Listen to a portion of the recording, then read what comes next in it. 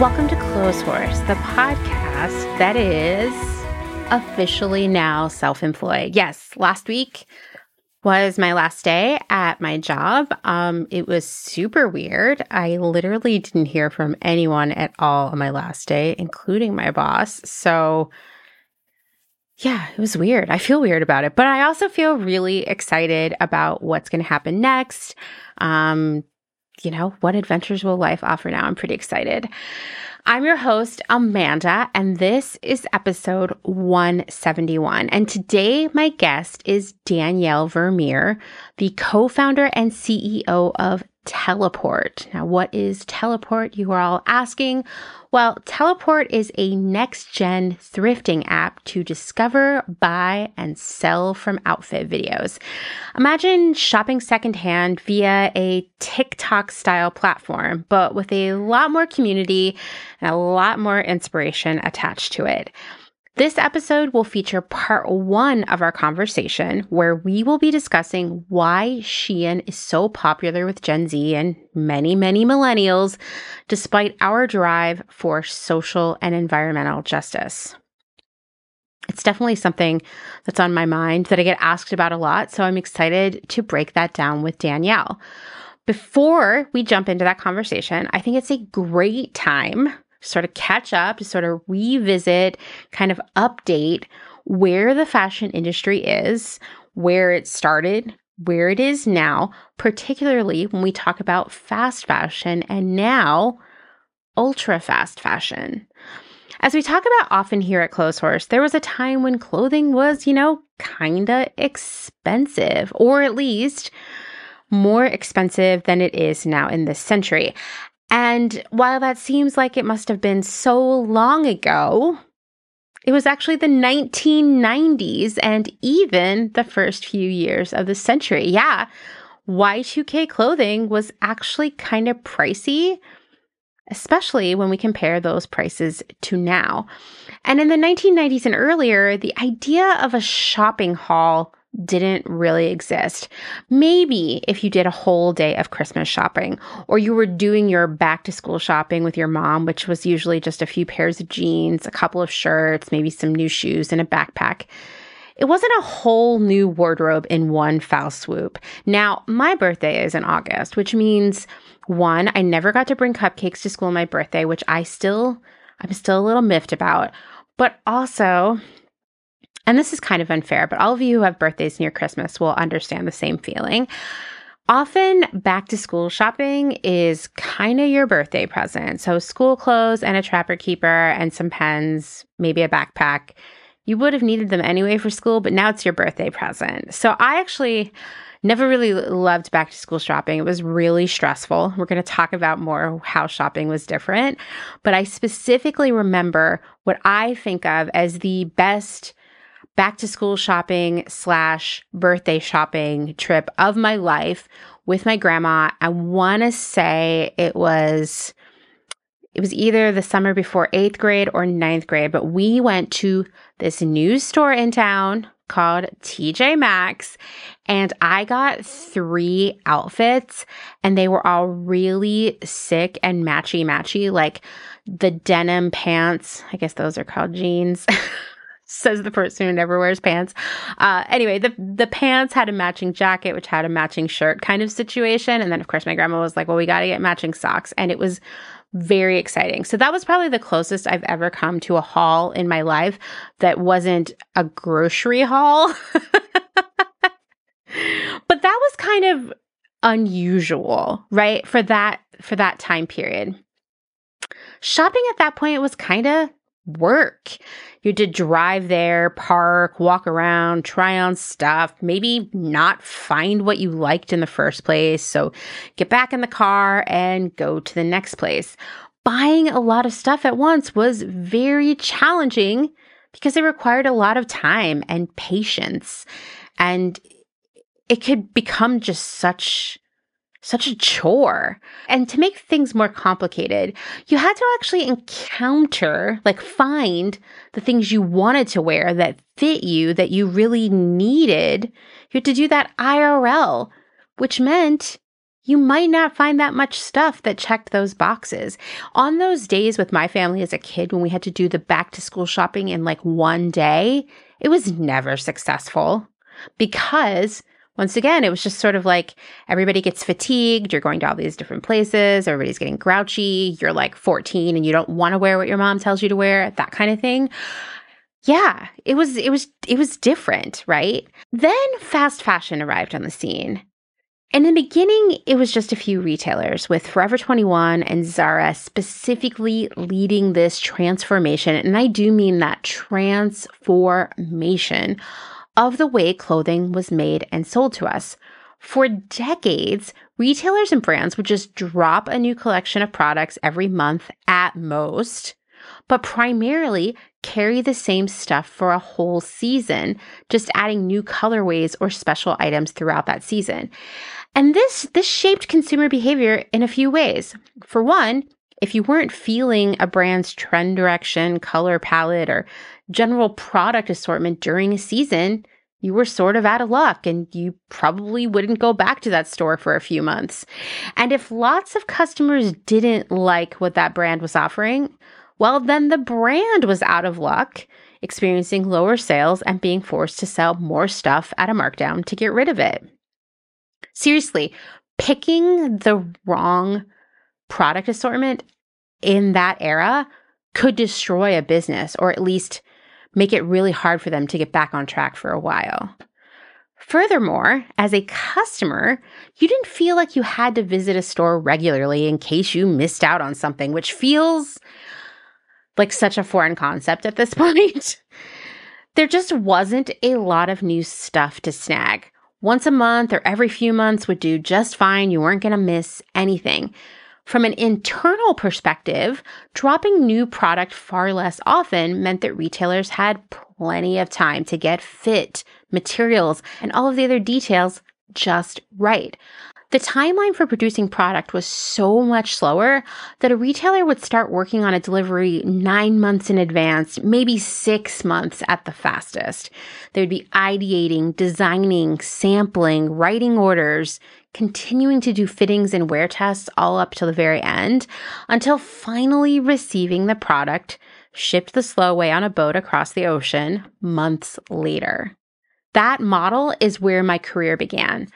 I worked for a retailer whose quality was, to be fair, in line with fast fashion, and it definitely targeted a younger customer, but we still planned our product offering well in advance.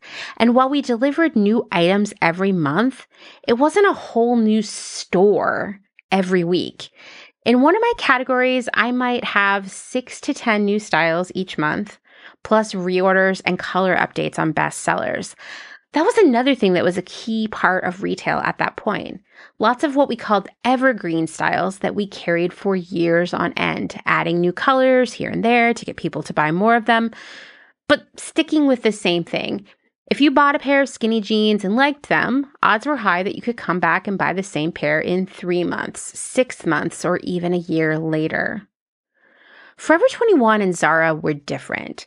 Stores received new styles every week, sometimes every day, and everything was less expensive than other brands. Furthermore, FOMO was a big part of the business model. If you didn't visit regularly and buy something as soon as you saw it, it probably wouldn't be there the next time you went in. And you would never find it again because it probably wouldn't come back. These brands were not in the evergreen business like all the other retailers. It was all about newness. And when you went into these stores, rather than seeing 2 to 3 trend concepts, think like aesthetics themes, a lot of retailers would plan their store layout around these zones of product themes, usually 2 to 3 zones. That was the standard for retail, right? Fast fashion, Forever 21 and Zara, they were very different. They would have a dozen different trends within their stores, just, grouped together on 1 or 2 racks. It kind of felt like there was something for everyone. Forever 21 and Zara did have one serious catch, though. The steady flow of new products at the lowest prices, meant customers had to make a trade-off. Basically, they could have those things for sure, the trends, the constant newness, but that meant sacrificing quality and fit. These clothes were quasi-disposable, often not holding up for very many wears or being unable to survive even one wash cycle. The fit was inconsistent and not great, but it worked because customers, it turned out, preferred low prices and trendiness. These brands were trading in volume. Get a customer to come in shopping every week, which they will because there'll be something new every week. Sell them a few items every time, which you will because the prices are low. And suddenly, you could run a highly profitable billion-dollar business off of selling very inexpensive clothing.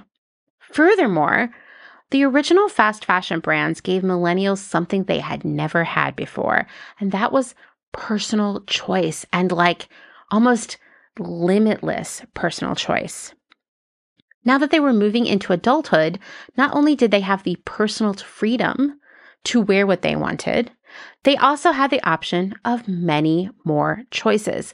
And if they didn't like what they were offered this week, that was okay because there would be new stuff next week.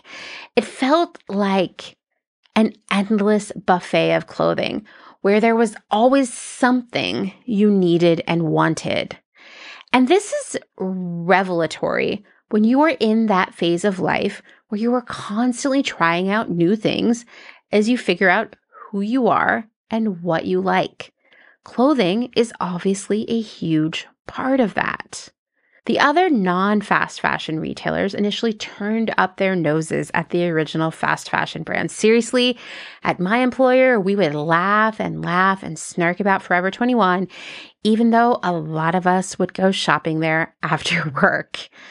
But we looked at those brands and they said, well, it's not going to last. They're cheap. They lack brand cachet. There's nothing aspirational about them. And surely customers will eventually walk away from the racks of low-quality polyester clothing. But the thing is, they didn't.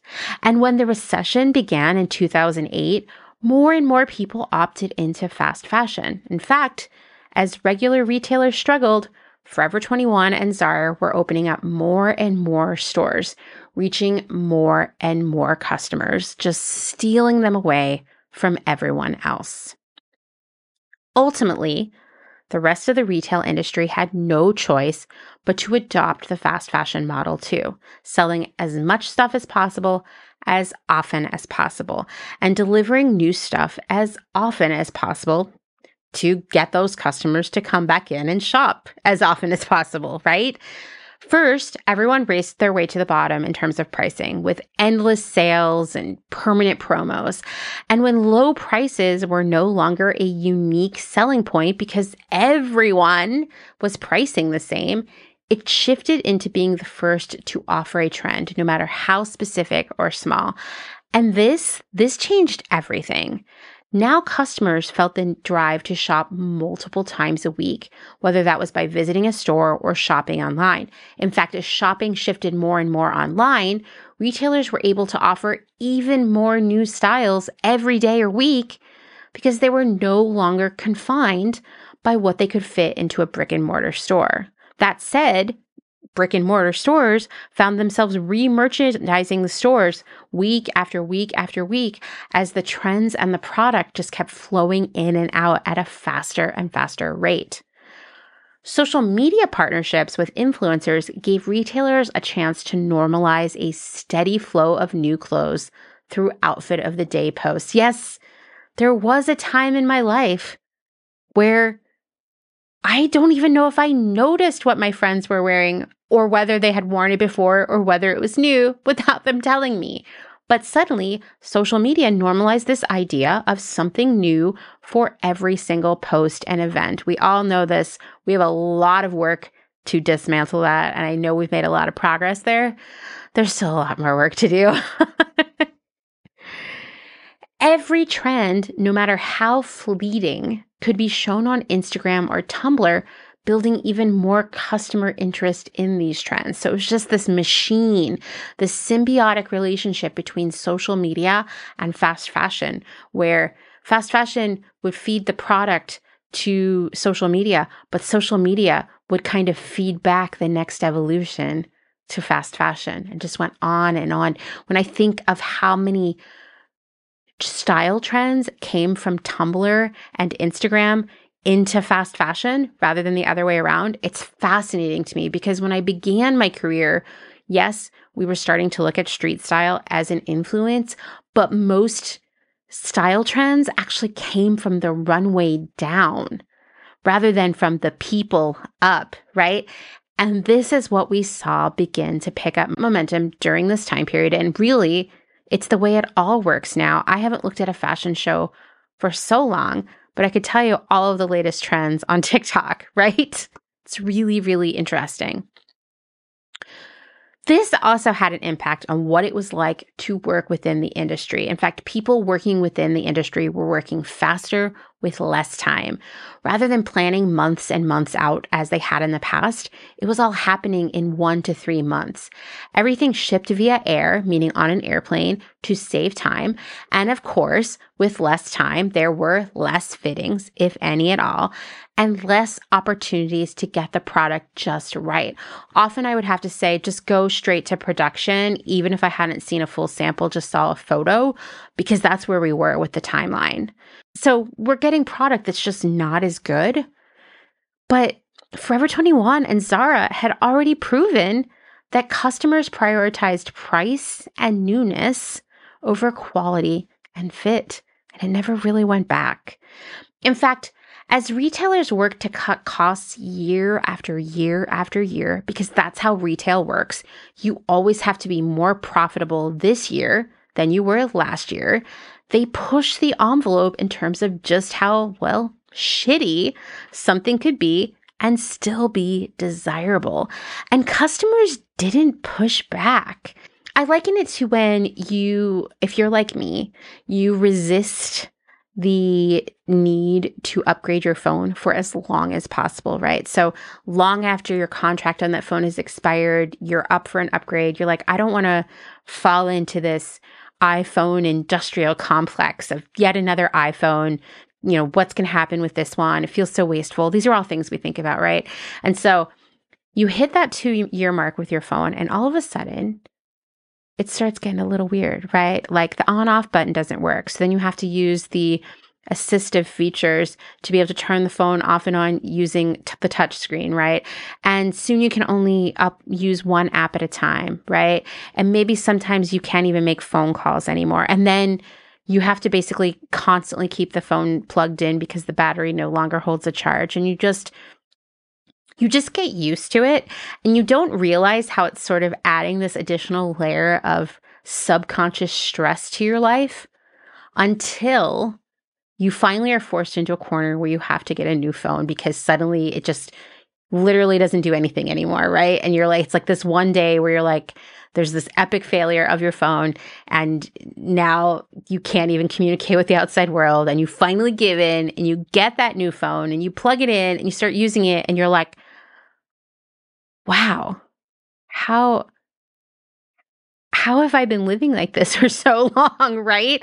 That's kind of where we are with clothing quality and fit at this point, but we haven't had the new phone version of it yet to understand just how bad it is. Maybe some of us are starting to realize that more and more, but it's not like a widespread realization yet. We just kind of have accepted that clothing is quasi-disposable. Spoiler, the thing is, none of these clothes are disposable. They live for centuries in landfills when we're done with them. They have this whole much longer life outside of us, and they don't make us very happy in the first place because they don't fit great and they make us smelly and we feel less than ideal. But we've come to expect or accept that that is what it is to buy new clothing, is that it's always a little disappointing, right?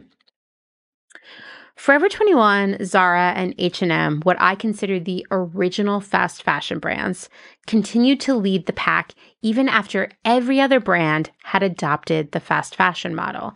They opened stores across the US, becoming accessible to just about everyone. Well, Not everyone, because these brands were still not addressing extended sizing. Put a pin in that thought because we will come back to it. Forever 21 was expanding its store footprint, eating up neighboring spaces in malls and taking over anchor spaces once occupied by department stores. I have been to multiple Forever 21s on my travels that were in old Saks Fifth Avenue spaces or old Sears spaces, just taking on those huge department store footprints. For a Forever 21, that is so much product and so much financial risk, to be honest. By 2019, according to Amanda Mull, quote, the brand's average store had grown to nearly 40,000 square feet, more than 30% bigger than the average Best Buy. Now, I know that we have people around the world listening to Clothes Horse now. This is not a humble brag. So you may not know what Best Buy is, but it is an enormous electronics store, massive footprint, comparable in size, in my opinion, to a supermarket, very big. What a wild thing that a Forever 21 would be even bigger than that. Well, just when we thought clothing couldn't get cheaper or worse or more disappointing or whatever adjective you want to use, just when we thought trends couldn't move faster, dun da da da, enter ultra fast fashion, which immediately made Forever 21 and Zara and H&M look like out-of-touch dinosaurs. You know the way you've been feeling about department stores your whole adult life? Well, ultra fast fashion makes Forever 21 and Zara and H&M feel like Macy's, In fact, by October 2019, there was a clear indicator that something was changing on the retail and fashion landscape. By now, numerous fast fashion brands had come and gone, including Wet Seal and Charlotte Russe. The market seemed to be oversaturated now that everyone had adopted the fast fashion model. It didn't help, and this is very interesting, you don't see it until you fully look back, that the illusion of choice that millennials had experienced in the first few years of fast fashion had seemed to be, well, just what I said, an illusion. Because over time, every retailer began selling the same thing as they rushed to adopt every trend and offer something to every customer. Well, once again, except for larger customers, but we'll get to that in a minute. If you remember off-the-shoulder blouses lingering for far too long or boho festival aesthetic getting so watered down and tired, well, that was part of this sort of uniformity that fast fashion began to embody. Everybody was selling the same thing, and if you didn't like the current trends or had moved on, you were out of luck, just like the pre-fast fashion era. It was possible to not want to buy anything offered to you for months because nobody had anything you liked. Furthermore, people cared less about shopping in real life. E-commerce was easier and convenient. Most retailers offered free shipping and returns at this point, so there was no risk in shopping online. It was no longer this unknown thing. And Forever 21, have been focusing all of their money and time on this massive store expansion, taking on these huge store footprints. As a result, they'd been late to the online shopping game. And so their website felt very uncool. Their shipping took forever. Their product photography wasn't aspirational or interesting. And they seemed to be missing more and more trends.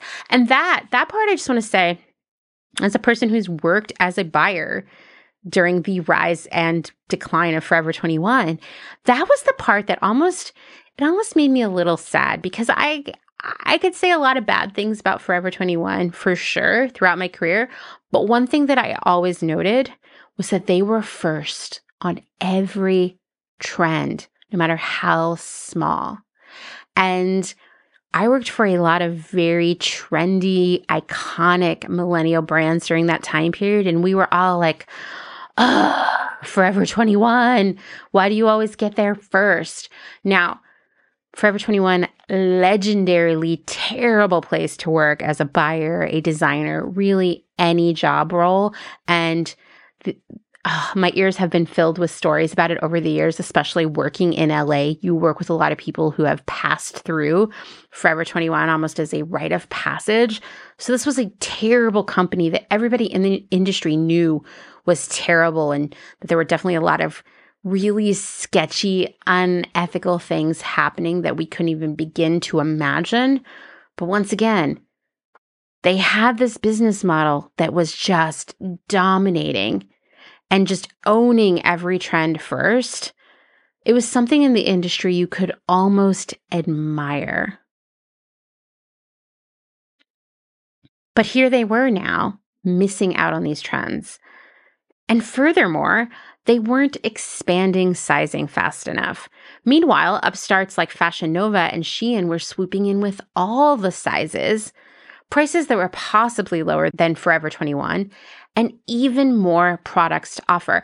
And you cannot, I'm just going to say this again, you cannot forget how essential, how smart it was that these newer ultra fast fashion brands like Fashion Nova, like Shein, were hitting all the sizes, that were inclusive sizing right out of the gate, because they just made every other retailer out there look even more just antiquated and uncool because their sizes didn't go beyond extra large, and it said something not good about them.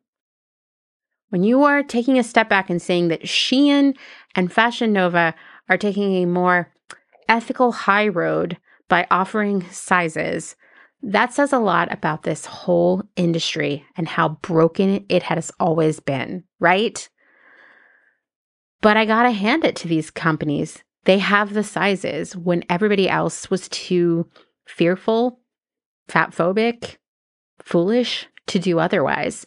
And you can't help but think that, yeah, Forever 21, Zara, these brands should go the way of the dinosaurs because they can't even keep up with the real size of people, right? Ultra fast fashion really first arose as a conversation topic, as a term, in mid to late 2020, as Shein and Boohoo became bigger and bigger. And these brands were taking the fast fashion model and shifting it into overdrive because they could do everything faster and cheaper and in more sizes. While Forever 21 and Zara were delivering new styles to stores and their website every week, it might only be 100 styles, which when I say only there, 100 new styles per week is still so many new styles every week. That's more than 5,000 per year. That is still fast fashion, right? That is not how it worked in the beginning of my career. ASOS, meanwhile, entirely online, so they can have as many styles as they want because they don't have to try to merchandise them in a store. They were dropping 7,000 new items every single week, and it was mind-blowing, right? I would talk to other vendors who worked with ASOS, and they told me, remember, I'm working in fast fashion at this point, that keeping up with ASOS, satisfying their demand for new stuff, was all consuming, that some of them had actually shed a lot of other accounts so that they could focus just on getting enough new stuff for ASOS every week. I can't even fathom 7,000 per week, right? That seems so over the top. But Shein was like, hold my beer, and started launching about 6,000 new styles every single day. Now you're wondering, getting the calculator here, I'm literally doing this as I record. If you're launching 6,000 new styles every single day, 365 days a year, what is that? Oh, that's just a cool 2.2 million styles per year. Wow. I have to take a moment there because that is, I can't even think of even I can't even think of 6,000 ideas for products, much less 2.2 million. I mean, that is like ultra fast, right? These ultra fast fashion brands like Shein, like Boohoo, even a lot of the other rando brands selling on Amazon now, they were able to drop this steady flow of new cheap clothes, somehow even Shein doing more than 2 million new styles per year, because they don't have the burden of brick and mortar stores. And they have more factory direct style relationships. So they aren't working with vendors and agents like the other big brands. Remember, most retailers and brands do not own their factories, and they're going through intermediaries to have things made. That can slow things down, and it can, change the pricing for sure.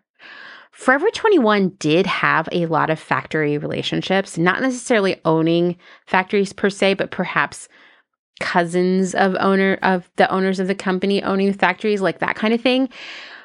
But they still had to ship everything to the US, to their distribution centers, and then off to stores, launch it on the website, all that stuff. And that slowed things down a bit. It was still really fast, but like Shein is doing it all overseas. They're not bringing it here and then getting it ready for product launch. And that does really change the time of the whole thing, right? Meanwhile, Shein could offer every micro trend or TikTok aesthetic as fast as they arose on social media. I mean, if they're going to launch 6,000 styles every day, they sure do need to buy in every whim that anyone has ever had at any moment, right? This variety of choices made Forever 21 look like when you try to go buy clothes at Walgreens, right? And there's just like one aisle and it's mostly swim cover-ups or pajamas. Walgreens is a drugstore, for any of you who are unfamiliar. Imagine trying to go buy a wardrobe there. It'd be nearly impossible, right? That's what Forever 21 was starting to look like. And all of these other retailers that were honestly serving the same audience, because Shein eclipsed them all. And they offered, once again, more sizing and even lower prices, along with all kinds of additional discounts. Customers were encouraged to order so much at one time that they became hauls of newness. And with a global pandemic limiting where we could go or what we could do, this was a perfect time. Seriously. I always say that like the fast fashion industry should be sending like an edible arrangement to Instagram World Headquarters every single day, because like they would not have grown the way they did without Instagram, Tumblr also. Shein and all of these other ultra fast fashion brands should be sending a edible arrangement to COVID's house every day, wherever that is, because the pandemic really helped fuel their rise.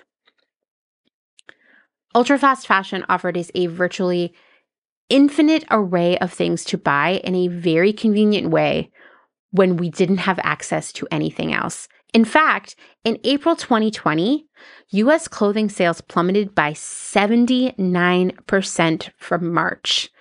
McKinsey predicted that global fashion industry revenues would contract by 30% in 2020. This is after a decade of just solid upward growth thanks to fast fashion. Retailers were saddled with inventory that they could not sell, forcing them to close stores and do layoffs. Why were they saddled with all this inventory? Because no one could go to the stores to buy it. And it was kind of shocking to me how many retailers were bad at executing selling online. Seriously, this had a massive impact. Meanwhile, Shein, Boohoo, Fashion Nova, all their friends, nothing changed. They sold to us every single day. Nothing about what you ordered or when you could get it changed, and it didn't need to change. In fact, retailers like Boohoo and Shein, once again, who were solely based online, they actually saw growth during that time period. And they capitalized on something that we have all come to realize over the past few years. I realized it in the 2008 recession. I saw it play out as a person working in the industry then. And I saw it playing out again during the first few years of the pandemic. While people might be worrying about money or see a drop in their financial security, like they did during the recession, like they have during the pandemic, people don't stop buying stuff. They keep on shopping just for less expensive stuff. And these ultra fast fashion brands had the perfect prices. Rachel Monroe describes it best in her piece for The Atlantic titled, "Ultra fast fashion is eating the world." She said, "The ultra fast fashion brands have designed a shopping experience that makes the consumer feel as if the clothes magically appear out of nowhere with easy purchasing and near immediate delivery. The frictionless transactions contribute to the sense that the products themselves are ephemeral, easy come, easy go." And yet, we know at our core that none of these items are truly ephemeral, right? Or more accurately, you and I know that, but we have to get others to recognize that. Because while a $20 dress or a $3 tank top might feel low value and therefore disposable, it comes at a huge price. Worker exploitation, consumption of resources like water and fossil fuels, and its future much longer life as pollution. Yeah. Ultra fast fashion continues to become faster and more innovative. Temu has arrived on the scene. Maybe it's called Temu. I have no idea. But they've got prices that are lower than Shein. And people find dupes on AliExpress for even lower prices. In fact, a QVC for Gen Z has popped up on TikTok thanks to TikTok shopping, where content creators sell drop-ship clothing from AliExpress and Alibaba for prices that are as low or lower than Shein, with bundles, discounts, giveaways, you name it. These sellers give a small share of their revenue to TikTok, and buyers get access to lots of cheap clothing. But as a great piece from the Cambridge University student newspaper says, quote, "Buyers are receiving products that do not have a long lifespan, while sellers are relying on poor working conditions and harm to the environment to line their pockets."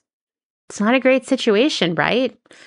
But I also understand the appeal of low prices and the sense of social connection that you get from shopping in a QVC-like environment on TikTok. In fact, I'm planning a future episode about home shopping because it's such a unique phenomenon in itself.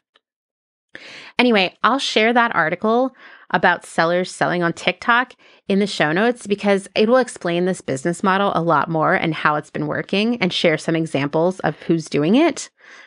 Meanwhile, Shein and all of the other ultra-fast fashion brands have practically become shorthand for stealing from artists, designers, and small brands. I mean, if you got to launch a couple million new styles each year, you're definitely going to be stealing ideas from someone, right? And they've been getting away with it because it's hard to fight a bigger retailer when you're a small business. Furthermore, customers were buying these copies without hesitation. So it's like the only winner is the brand stealing this stuff in the first place. In mid-July of this year, just a few weeks ago, 3 independent designers and artists, Krista Perry, Larissa Martinez, and Jay Barron, filed a case in California federal court against Shein and its related entities. More on that phrase later. And I'm so proud of them for making this move because it has been a long time coming. Just about every artist, designer, or brand that I admire has been knocked off by Shein over the last few years. The case involves copyright and trademark infringement by Shein, specifically citing, quote, their practice of producing, distributing, and selling exact copies of creative works, which they allege is, quote, part and parcel of Shein's design process and organizational DNA. Like I said, a case of this nature has been a long time coming because Shein is infamous for copying artists and designers and never facing repercussions for it. And social media is filled with stories of artists and designers trying to hold Shein accountable without success. The case claims that Shein uses a powerful algorithm to capture fashion trends early in the cycle, then uses its production and fulfillment infrastructure to make, quote, billions of dollars, churning out new product and stealing designs and art every day. Shein generally gets away with this unethical behavior for several reasons. One is that customers seem to not really care, and that's very important. That's an important piece of this whole thing. But also, Shein usually orders only about 200 units of a new item. In contrast, a standard fast fashion retailer would order 1,000 to 10,000 or even more units in an initial order. In fact, Shein's ability to produce so few units, it really speaks to its unique factory situation because it is extremely difficult to make less than 300 units of anything. And even 300 units, in my experience, is pretty iffy because even when you're a large retailer, prices go up as the size of an order goes down, making small batches too expensive for your standard fast fashion consumer's budget. So this ability to produce in very small batches and keep pricing low, it gives Shein a major advantage because they're not taking on the liability of stuff that doesn't sell in a significant way. And they don't have to because they don't have to make that much to get things started. It's fascinating to me. Why does Shein order so little when they are copying someone else's design or art? It's because it allows them to test the legal waters. If an artist, designer, brand discovers the stolen design, Shein can settle cheaply and fast, maybe only a couple $100s. Very little financial risk, right? They maybe damage out or dispose of the things that they can't sell now, allegedly. They probably sell it off somewhere else. They write a small check to whoever they copied, and that's it, right? They move on. Furthermore, the small quantity allows Shein to claim it was just sort of a blip in the system. This is what they do all the time. Often Shein will say that a third-party partner was responsible for the mistake, which allows them to avoid accountability from both the designer and its customer base. It's like, oh, sorry, things happen. But this lawsuit alleges that that's not the case at all, that it is all very intentional. As I mentioned earlier, designers and artists are generally unable to do very much about Shein's intellectual property theft. If the designer can afford a lawyer, and that's a big if, they might be able to negotiate a settlement. The settlement itself will be very small because Shein will say, oh, we only bought a couple hundred units. More often than not, nothing really happens other than Shein pulling the item off their website. That's it. Furthermore, if there is no pushback from the creator of the design and customers like the product, Shein will order many more units. And when customers buy copies and knockoffs, they are actually signaling to Shein to continue copying, which they will. Here's the thing. If customers didn't buy knockoffs from Shein, Shein wouldn't keep making them. That's how business works. I always say there are only two things that make these brands and retailers change their ways. One is the fear of the law, right? And two is the fear of losing sales. If something doesn't sell, they never make that kind of thing again. And that's what's happening here. People either are not knowing that they're buying copies, knockoffs, stolen art, or they know that, and they're still doing it anyway. And that just pushes the button for Shein to do another round of that. Here's the thing.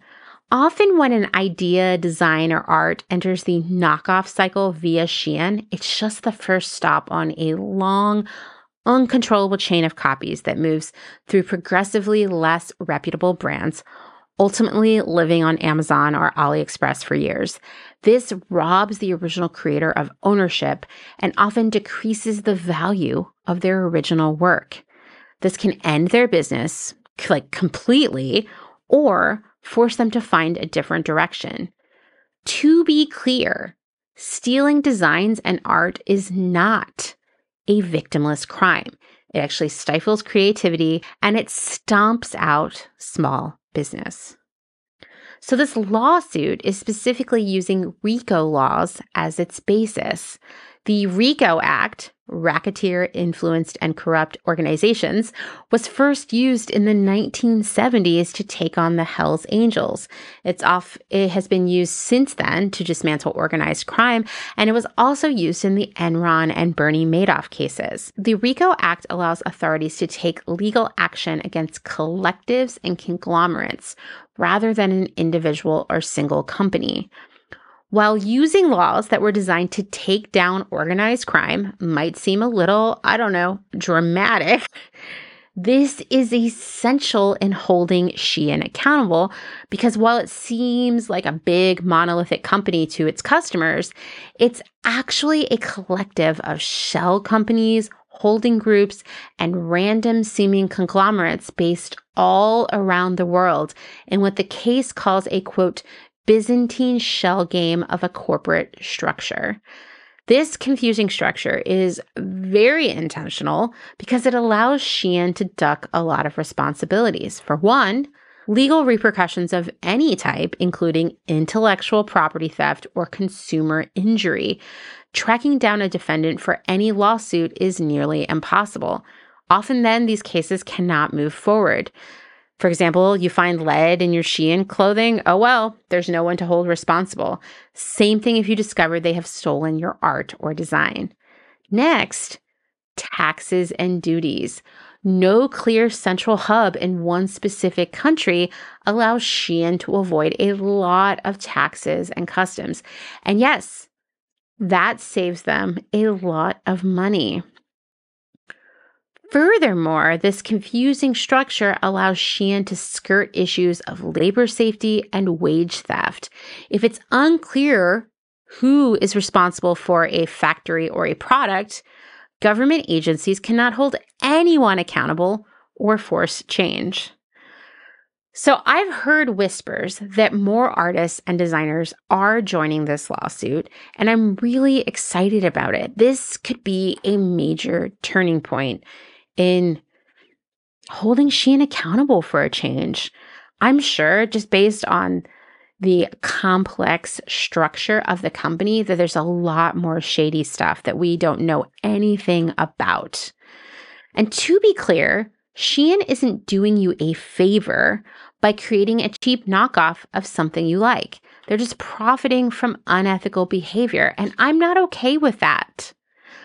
I always say where there's smoke, there's fire. Where there's tons of artists being copied and stolen from, there's also worker exploitation and probably a super toxic corporate culture and massive environmental damage and so much more. Like, these behaviors all go hand in hand, and when you find one, you generally find all the other ones. I'll update you as soon as I hear more on this case. I really hope that it can be the beginning of something much larger.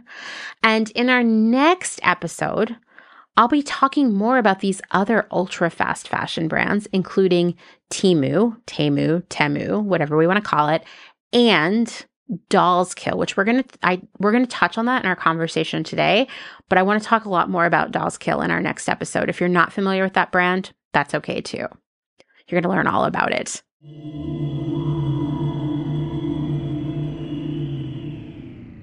Let's take a moment to thank this week's episode sponsor, a brand that I love and feel very honored to have supporting the show. Seriously, what a pat on my back. Ose Duro is a sustainable fashion brand based in Ghana that uses handmade textile techniques to create contemporary garments.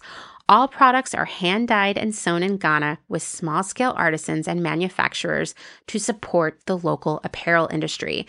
This is a really big deal to me because, as we've all learned in our series with the Orr Foundation, fast fashion has had an extremely negative impact on the local textile industry in Ghana. So what Ose Duro is doing is really important to me. And their clothing is colorful with bold prints and it's size inclusive with many styles offered in sizes extra small to 4X. They are also conscious of waste and they're always developing more programs to tackle textile waste. Plus, they collaborate with artists, designers, and other brands to bring unique and limited edition pieces. Furthermore, this is very important to me too, this is a brand that cares for its workers, priding themselves on taking full-time pay for a 4-day work week. The staff enjoys 3 weeks of annual paid leave, 90 days of full pay maternity leave, 2 weeks of full pay paternity leave, full health insurance coverage, pensions, and other statutory benefits. This is unheard of in the fashion industry. You can learn more and check out all of their incredibly unique and wearable pieces. They're all going to become the best things you've ever bought, and you're going to wear them the rest of your life. You can find them at oseduro.com. You can find them on Instagram at oseduro. And don't worry, I'll share all of that in the show notes. And thank you again for your support.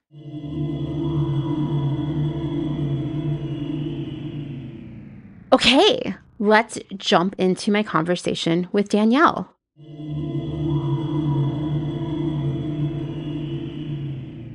Okay, Danielle, why don't you introduce yourself to everyone?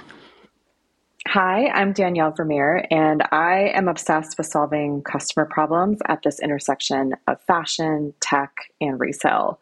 I've been an avid thrifter my entire life, and I'm now going on 12 years of buying no new clothes. So only thrifted, secondhand, vintage, swapped, made by myself, all of that. So I have a deep interest and passion for sustainability and secondhand fashion and making it 10 times easier for consumers, especially younger consumers interested in fashion, to shop secondhand first. I'm the co-founder of a new fashion tech startup called Teleport, which is a thrifting app where you can buy and sell directly from outfit videos. So think of it like if TikTok and Depop had a baby. And I previously led resale and circular fashion at Amazon Fashion, where I built and launched our first luxury resale program from the ground up. I mean, I'm sure you have tons of Amazon stories, but that would be another episode. Yes, many, many stories. No doubt, no doubt. Yeah, I'm excited for us to talk about Teleport, which we'll get to later, because I can't believe how many people are selling really, I mean, for lack of a better adjective, really shitty fast fashion on TikTok right now. And like, as far as I can tell, making a lot of money. Absolutely. I think people are addicted and enthralled with whole culture, seeing these huge bags of clothes, whether it's fast fashion or honestly from the thrift store. It's very voyeuristic in a way, but I think it's a form of entertainment that's been habituated through social media of living through that dopamine hit, even if you're not actually the one with the haul.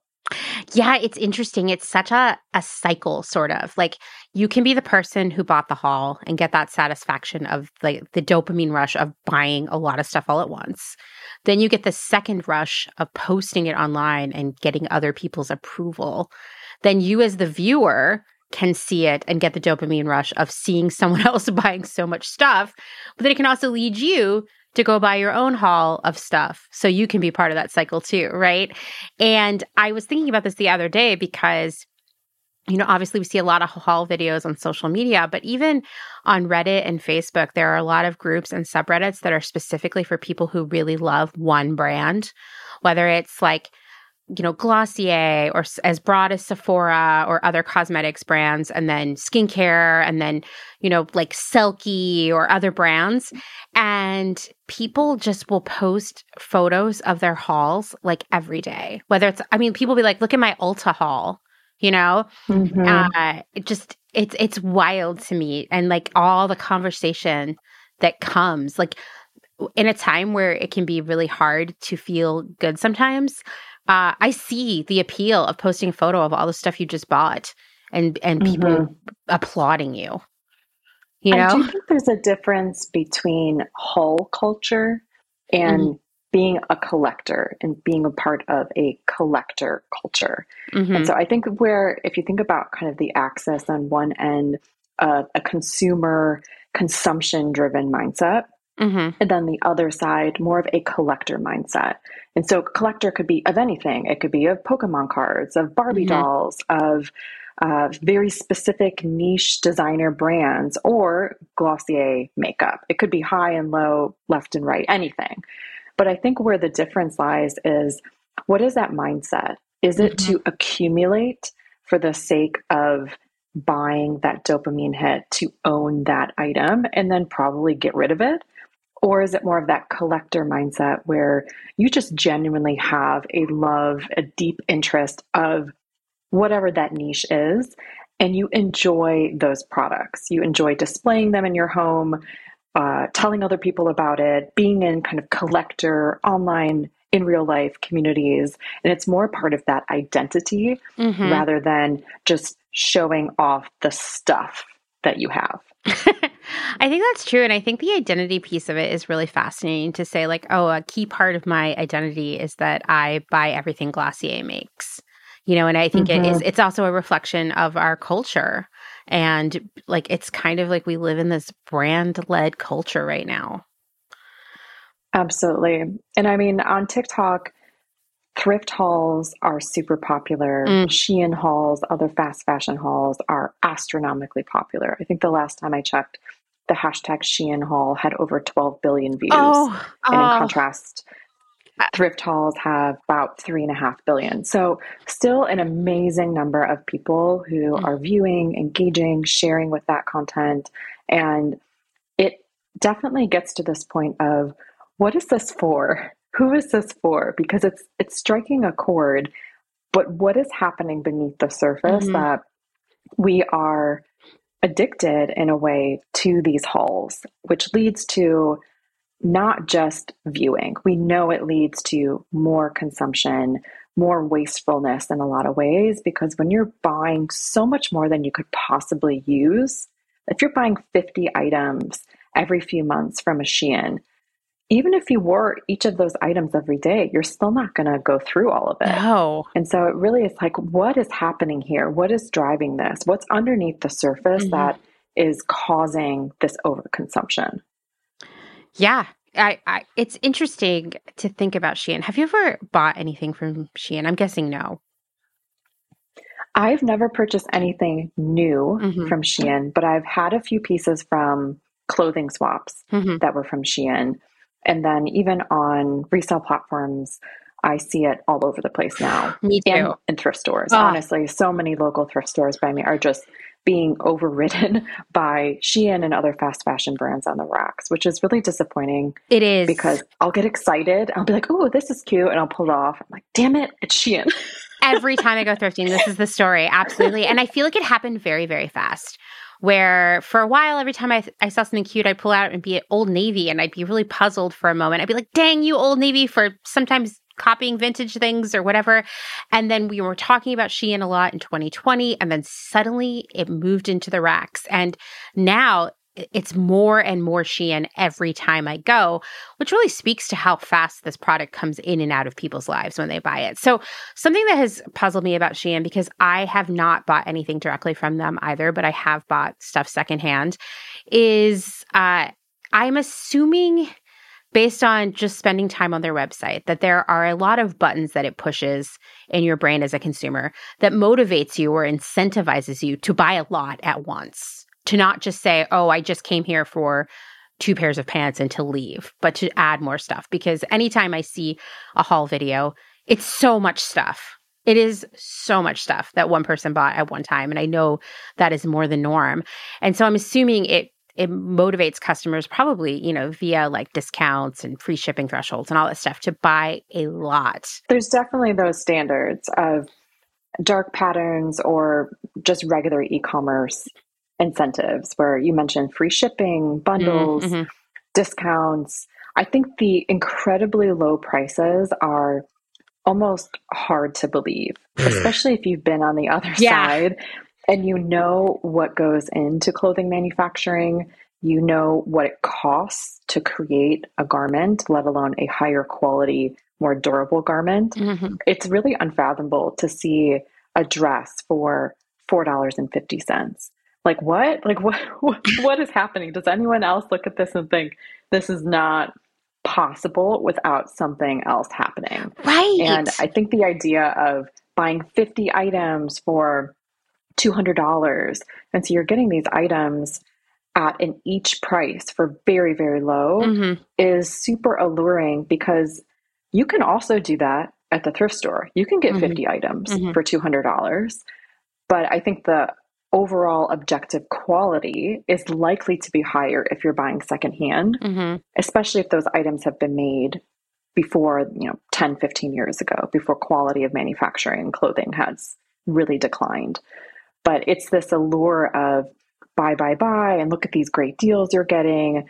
I think the merchandising is also, to be honest, very smart, Mm-hmm. because the business model is looking at what's trending, what's up and coming, what are people connecting with, engaging with on social media, and creating these smaller batches of products that are at the tip of that trend. And so if you are looking for the ability to activate that trend in your own style, your own closet, Mm-hmm. but for a fraction of the price, it's going to serve that up in a very palatable way. Yeah. Yeah. No, it definitely. I mean, even I was just looking at, the words that Shein is clearly paying a lot of money for on Google Shopping, and I was like, wow, they're so smart. Like, I couldn't find one phrase that I felt was popular at this point that Shein wasn't pulling into the top 10 search results. I mean, they are using data to steer customers to buy Mm-hmm. stuff. It's very smart, except for the part for how it totally sucks. And to be blunt, but I do Mm-hmm. I try to get into a headspace when I think about Shein and people, the popularity of Shein and how hard it is to break people's that habit, which we're going to talk about at length today. And because I've never been a Shein customer, I have to go back in the mental archives to when I used to go to Forever 21 every week.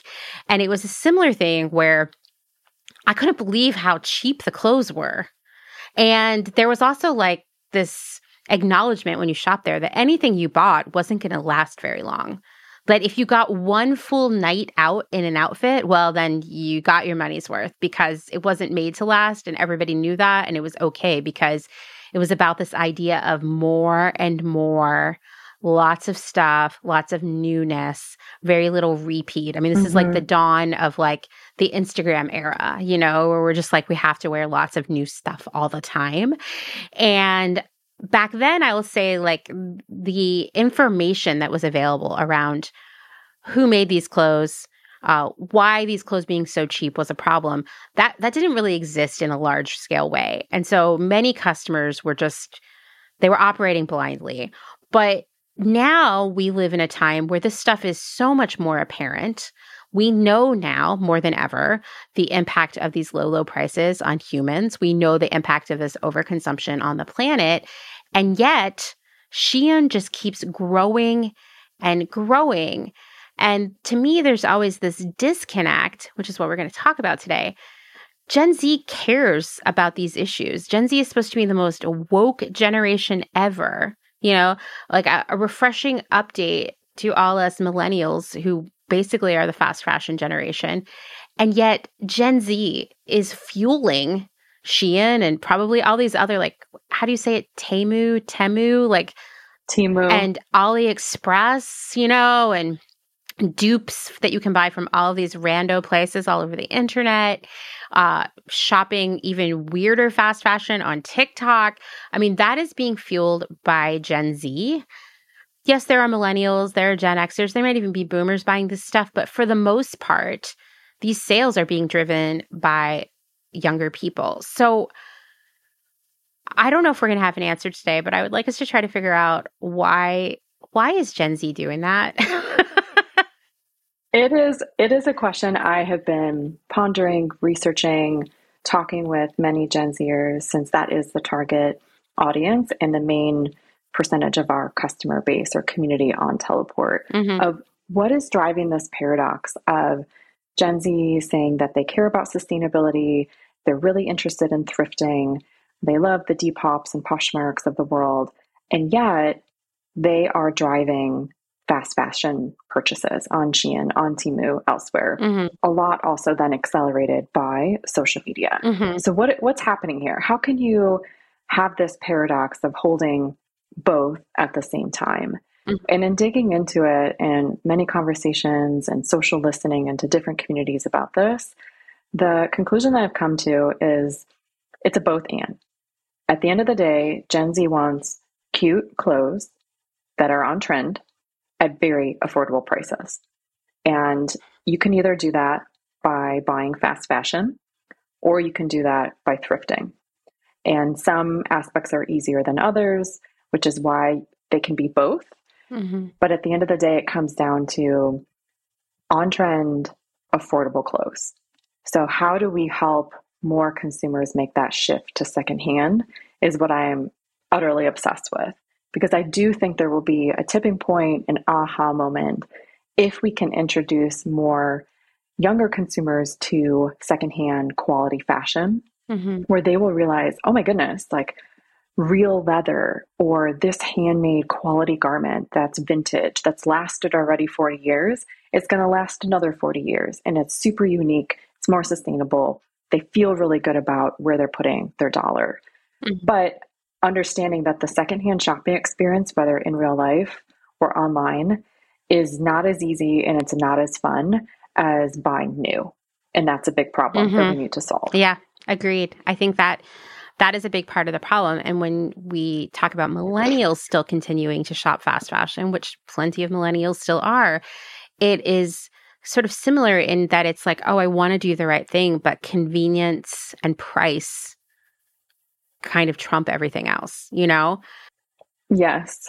And I'm coming from Amazon fashion, so I know So all know. about all about the customer appetite and demand at this point for convenience and low prices and having a vast assortment Mm-hmm. of products, brands to choose from to really have a place that can cater to every single style, every single body shape, price point. Mm-hmm. I think what's so interesting about Gen Z is, in contrast to millennials, they are living their lives more online and feel more like themselves online than any other generation.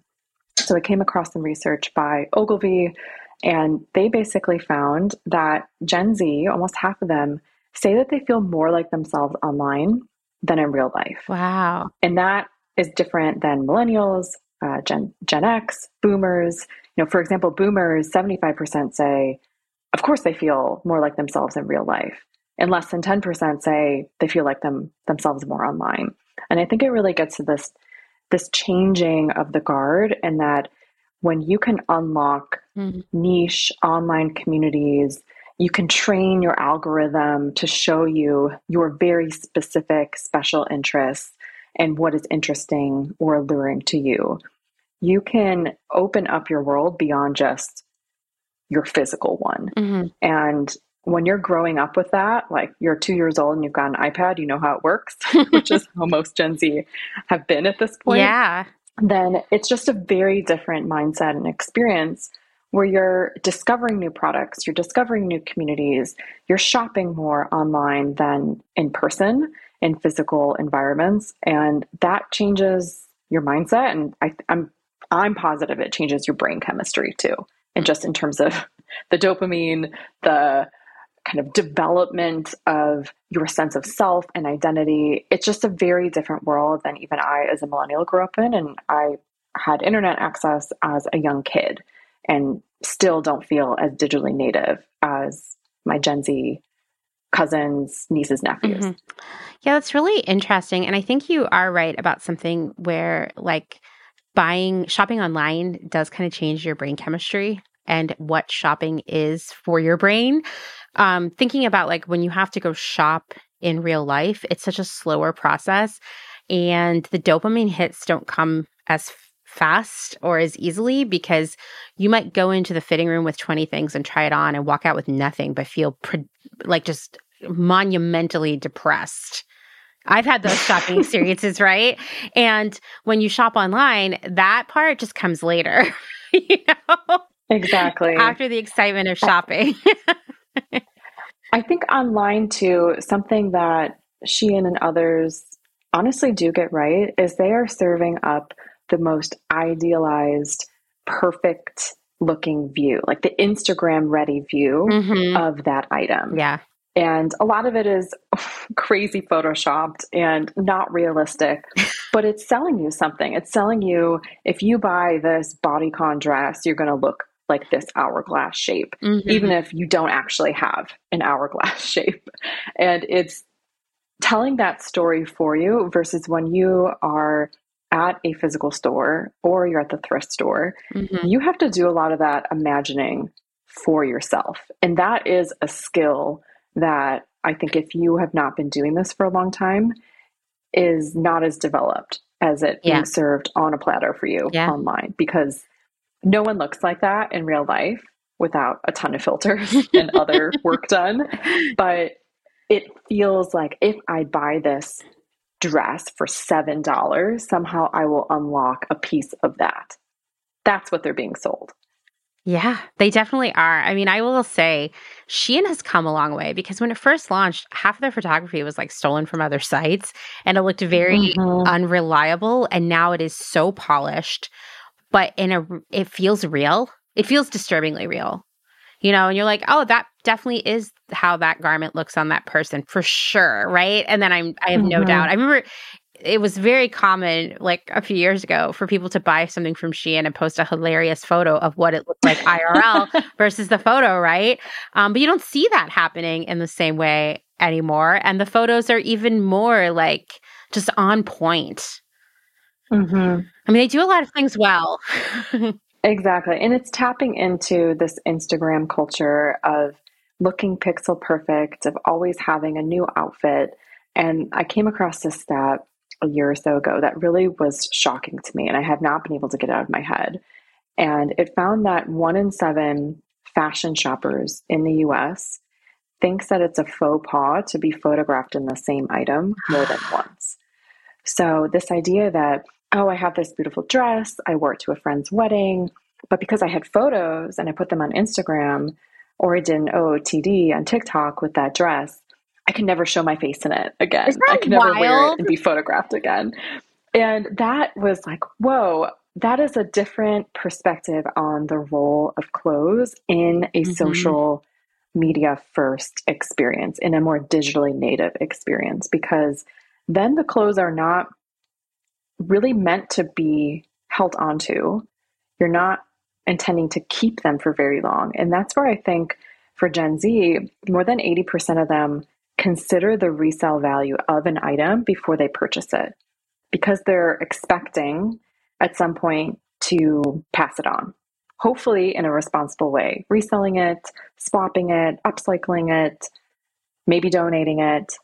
Anything but trashing it is the goal. But that over 80% are factoring that in Hmm. before buying. I mean, and to me, okay, that's like a silver lining. But of course, when we dig down into it, there's still a major impact of that overconsumption. Even if someone else wears it again, we've got all the shipping and movement around, and just the fact that all those clothes that nobody really needed were made in the first place. I do feel glad that secondhand shopping is normalized and reselling your clothes is normalized. Like that to me is a huge leap forward. But I do notice just based on some of the Facebook groups I belong to for specific brands, that people really use resale as a way of sort of maintaining their cash flow at this point so that they can buy more stuff, you know? Cash flow, and I think in some ways it's treated as a medium to long term rental. Yeah. So in rental fashion, you know this, you often get it for a specific event, Hmm. a wedding, other event, and you have it for a shorter period of time, a few days, a week, maybe 2 weeks. But with this resale mindset, a lot of it is, okay, I'm going to buy it. Maybe I'll wear it a few times. And there's less of an attachment to that specific item and how to mix and match it, how to really make it last in your wardrobe and style, Hmm. because you know you can probably easily sell it somewhere. Hmm. Maybe you're not going to get 80+% of what you paid for it, but you know you can recoup some of the costs when you're ready to pass it on. And more sites make it super easy to just get it out of sight, out of mind. Mm-hmm. And that's where I think the thread up, clean out bags or 4 days bags come in, donating comes in, where it's not here anymore. It went to somewhere else, and I feel pretty good about it just being gone, even if I'm going to get pennies on the dollars Right. for the resale. Right. Yeah. I think it is a lot like rental. The company I worked for before the pandemic was really trying to focus on renting day-to-day clothing. So it was a lot of fast fashion actually that we were buying and people were renting. And, there were a lot of issues we ran into there, but one was that often the clothes wouldn't survive another rental. We would send stuff out to people for a month and then they could swap their bag and get a new bag, or they could pay extra to swap that bag sooner. And we had a lot of people who would swap after 2 weeks, but a lot of the clothes were coming back in a state that like they couldn't survive another wash, another rental. And that was sort of like, I don't know, the Achilles heel of that model. I'm sure they're still trying to figure it out, but there were certain brands, which I won't name here, but we couldn't even rent them out more than once. Like they would just be damaged immediately. Oh, wow. Yeah. And these are brands that people know that are very desirable that I see focused very heavily on Poshmark and all the other resale platforms. And I'm like, oh man, how did that person, when I see someone selling something from like those brands on Poshmark, I'm like, how did they get it to last to resell it? You know?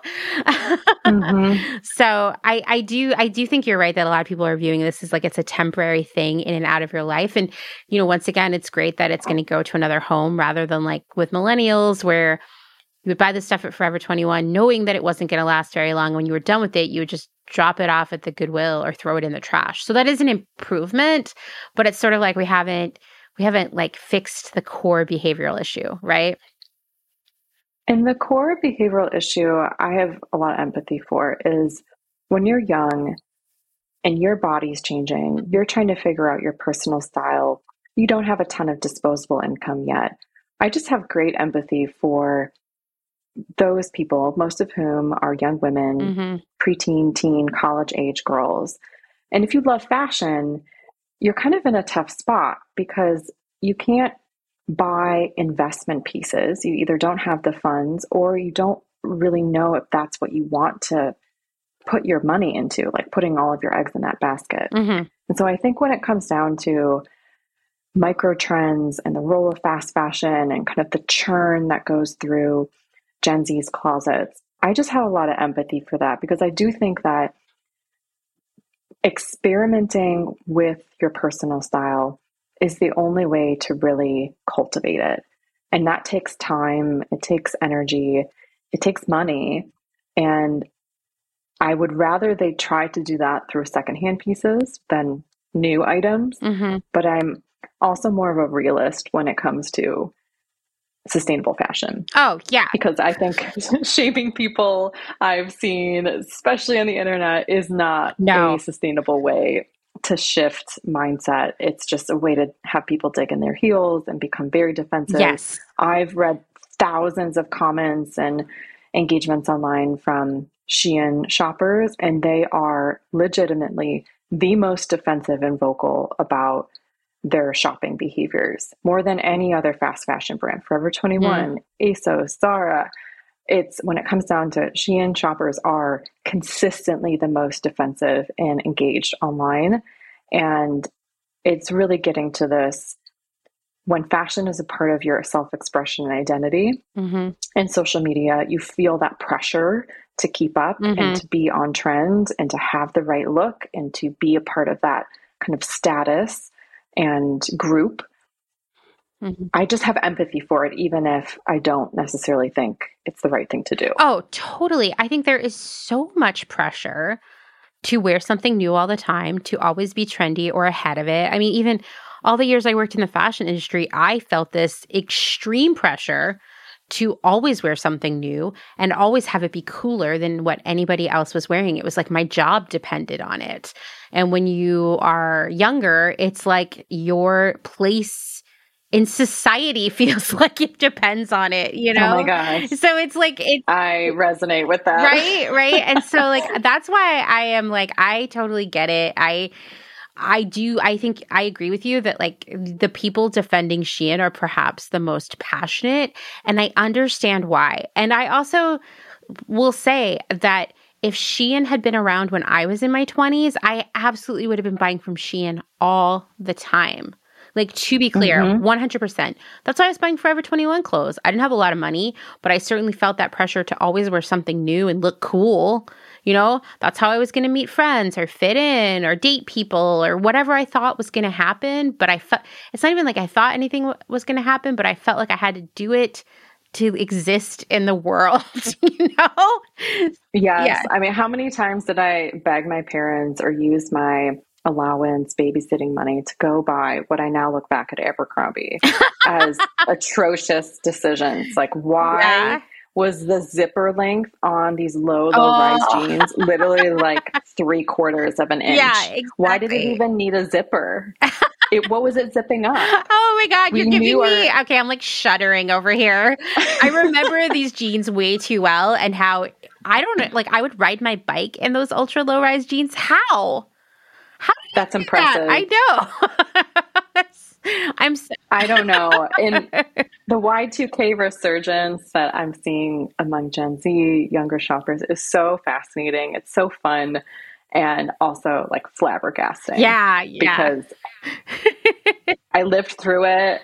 You know, I have the receipts. I made a few videos on TikTok showing my actual videos from when I was a teenager wearing these outfits. Uh-huh. And it's like very similar to what they want to wear now, which if they can thrift it, all power to them. Yeah. But what I find is so interesting of wanting to buy fast fashion that's Y2K-esque when I'm like, there's millions of real Y2K clothes out there. Uh-huh. How do we unlock that access? Because these items are also way better quality Hmm. and still pretty affordable compared to anything new that you're going to find I now. mean, it's true. Say what you will about those Abercrombie jeans and they're like 2-inch zipper or whatever. That was really nice denim.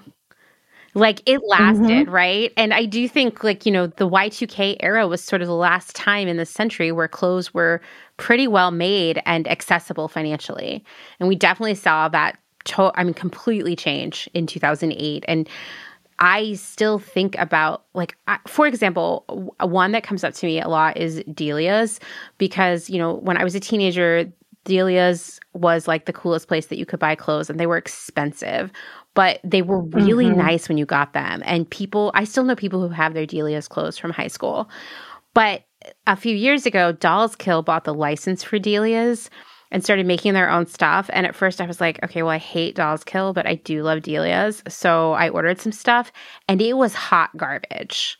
Like it was Oh, defective that's so before I even wore it. disappointing. I know. It was like crappy zippers that don't zip up and down, like really bad, a really terrible bag that I just shouldn't exist. And everything was just, it had that like air of disposability, but not necessarily the price point.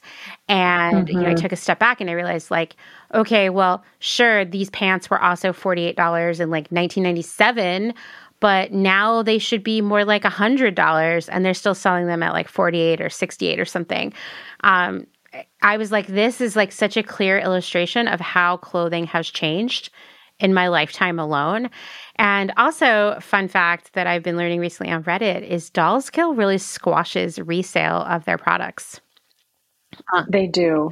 Yes, Wild. there's a lot of talk in reseller forums on Reddit and elsewhere about resellers' accounts potentially being banned or Hmm. at least warned if they are trying to post dolls kill. And what's so interesting is there's this concept of the first doctrine Hmm. policy and law when it comes to resale, Okay. that at least in the US, if you are the brand owner, you can't tell someone who has purchased your item and later resold it that they can't do that unless there has been material and substantial kind of breach Hmm. of that original brand IP and ownership. So this is where a lot of brands, especially luxury brands, try to find loopholes because many of them are very uncomfortable still with having their products be resold in secondhand channels.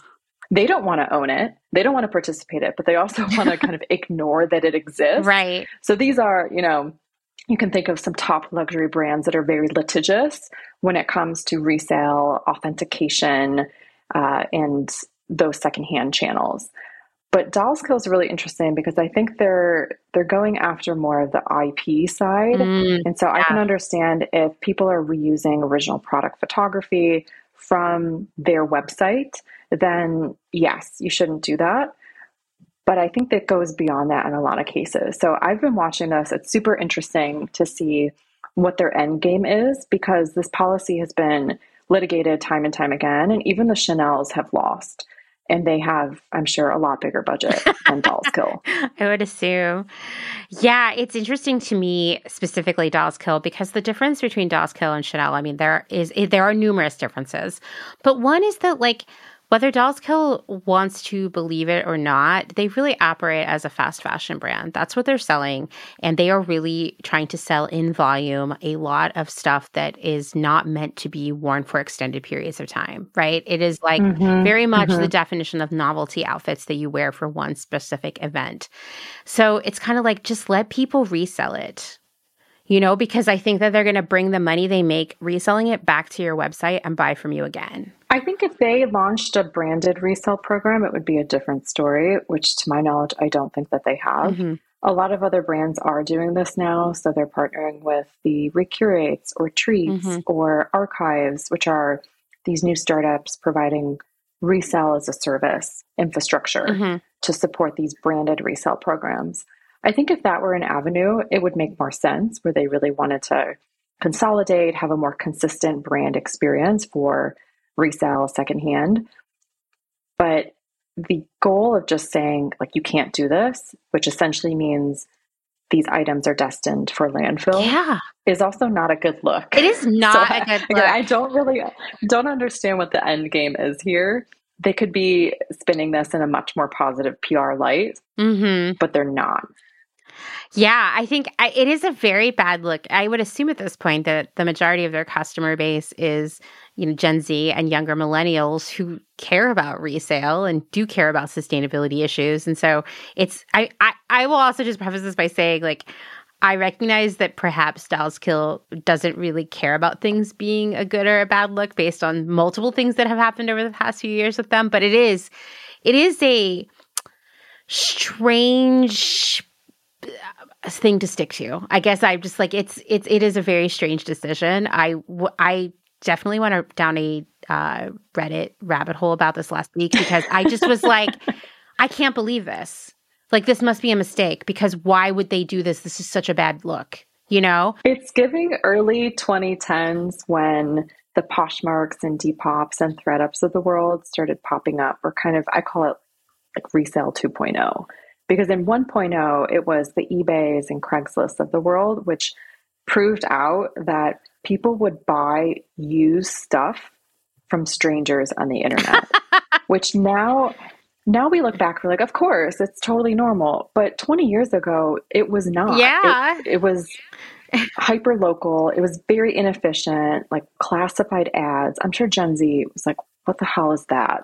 So it's evolved tremendously over the last 10 to 20 years, where I think we're getting more to a resale 3.0, where brands are finally coming around, wanting to get more involved because they can see resale is in demand among Gen Z, among millennials who are coming more into spending power, who care about sustainability, who also want to shop more affordably.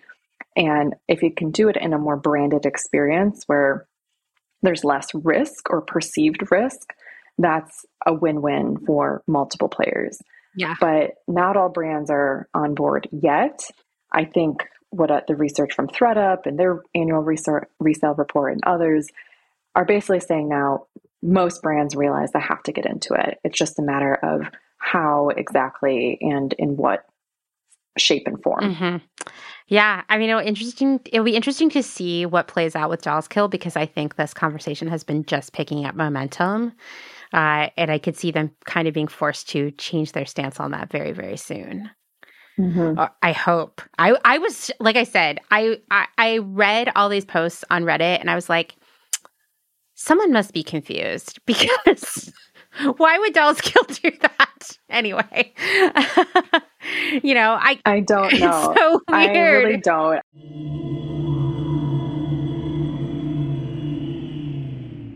Let's take a moment to thank some of the incredible small businesses who keep Clotheshorse going via their generous Patreon support. Selena Sanders, a social impact brand that specializes in upcycled clothing using only reclaimed, vintage, or thrifted materials from tea towels, linens, blankets, and quilts. Sustainably crafted in Los Angeles, each piece is designed to last in one's closet for generations to come. Maximum style, minimal carbon footprint. Shift Clothing out of beautiful Astoria, Oregon, with a focus on natural fibers, simple hardworking designs, and putting fat people first. Discover more at shiftwheeler.com. Late to the party, creating one-of-a-kind statement clothing from vintage, salvaged, and thrifted textiles. They hope to tap into the dreamy memories we all hold. Floral curtains, a childhood dress, the wallpaper in your best friend's rec room. All while creating modern, sustainable garments that you'll love wearing and have for years to come. Late to the Party is passionate about celebrating and preserving textiles, the memories they hold, and the stories they have yet to tell. Check them out on Instagram at Late to the Party People. Vino Vintage, based just outside of LA. We love the hunt of shopping secondhand because you never know what you might find. Catch us at flea markets around Southern California by following us on Instagram at vino.vintage so you don't miss our next event. Gabriella Antonis is a visual artist, an upcycler, and a fashion designer. But Gabriella Antonis is also a feminist micro-business with radical ideals. She's the one-woman band trying to help you understand why slow fashion is what the world needs. If you find yourself in New Orleans, Louisiana, you may buy her ready-to-wear upcycled garments in person at the store Slow Down at 2855 Magazine Street. Slow Down NOLA only sells vintage and slow fashion from local designers, and Gabriella's garments are guaranteed to be in stock in person, but they also have a website so you may support this woman-owned and run business from wherever you are. If you're interested in Gabriella making a one-of-a-kind garment for you, DM her on Instagram at slowfashiongabriella to book a consultation. Please follow her on Instagram at slowfashiongabriella. That's Gabriella with one L. Dylan Page is an online clothing and lifestyle brand based out of St. Louis, Missouri. Our products are chosen with intention for the conscious community. Everything we carry is animal-friendly, ethically made, sustainably sourced, and cruelty-free. Dylan Page is for those who never stop questioning where something comes from. We know that personal experience dictates what's sustainable for you, and we are here to help guide and support you to make choices that fit your needs. Check us out at dylanpage.com and find us on Instagram at dylanpagelife&style. Salt Hats, purveyors of truly sustainable hats, hand-blocked, sewn, and embellished in Detroit, Michigan. Find us on Instagram at Salt Hats. Gentle Vibes Vintage. We are purveyors of polyester and psychedelic relics. We encourage experimentation and play not only in your wardrobe, but in your home too. We have thousands of killer vintage pieces ready for their next adventure. See them all on Instagram at Gentle Vibes Vintage. Thumbprint is Detroit's only fair trade marketplace, located in the historic Eastern Market. Our small business specializes in products handmade by empowered women in South Africa, making a living wage, creating things they love like hand-painted candles and ceramics. We also carry a curated assortment of sustainable and natural locally made goods. Thumbprint is a great gift destination for both the special people in your life and for yourself. Browse our online store at thumbprintdetroit.com and find us on Instagram at thumbprintdetroit. High Energy Vintage is a fun and funky vintage shop located in Somerville, Massachusetts, just a few minutes away from downtown Boston. They offer a highly curated selection of bright and colorful clothing and accessories from the 1940s to the 1990s for people of all genders. Husband and wife duo Wiley and Jessamy handpick each piece for quality and style, with a focus on pieces that transcend trends and will find a home in your closet for many years to come. In addition to clothing, the shop also features a large selection of vintage vinyl and old school video games. Find them on Instagram at High Energy Vintage, online at highenergyvintage.com, and at markets in and around Boston. Vagabond Vintage DTLV is a vintage clothing, accessories, and decor reselling business based in downtown Las Vegas, Nevada. Not only do we sell in Las Vegas, but we're also located throughout resale markets in San Francisco, as well as at a curated boutique called Lux and Ivy, located in Indianapolis, Indiana. Jessica, the founder and owner of Vagabond Vintage DTLV, recently opened the first IRL location located in the Arts District of downtown Las Vegas on August 5th. The shop has a strong emphasis on 60s and 70s garments, single-stitch tees, and dreamy loungewear. Follow them on Instagram at Vagabond Vintage DTLV and keep an eye out for their website coming fall of 2022.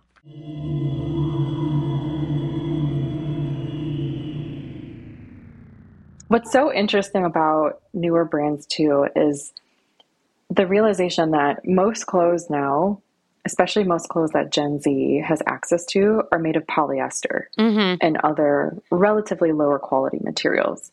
And so I got kind of some pushback on Twitter a few months ago when I had this tweet that went viral where I basically said that Gen Z doesn't even know what quality fashion looks or feels like. Whew. And I explained the why of it and saying this is not a blame game.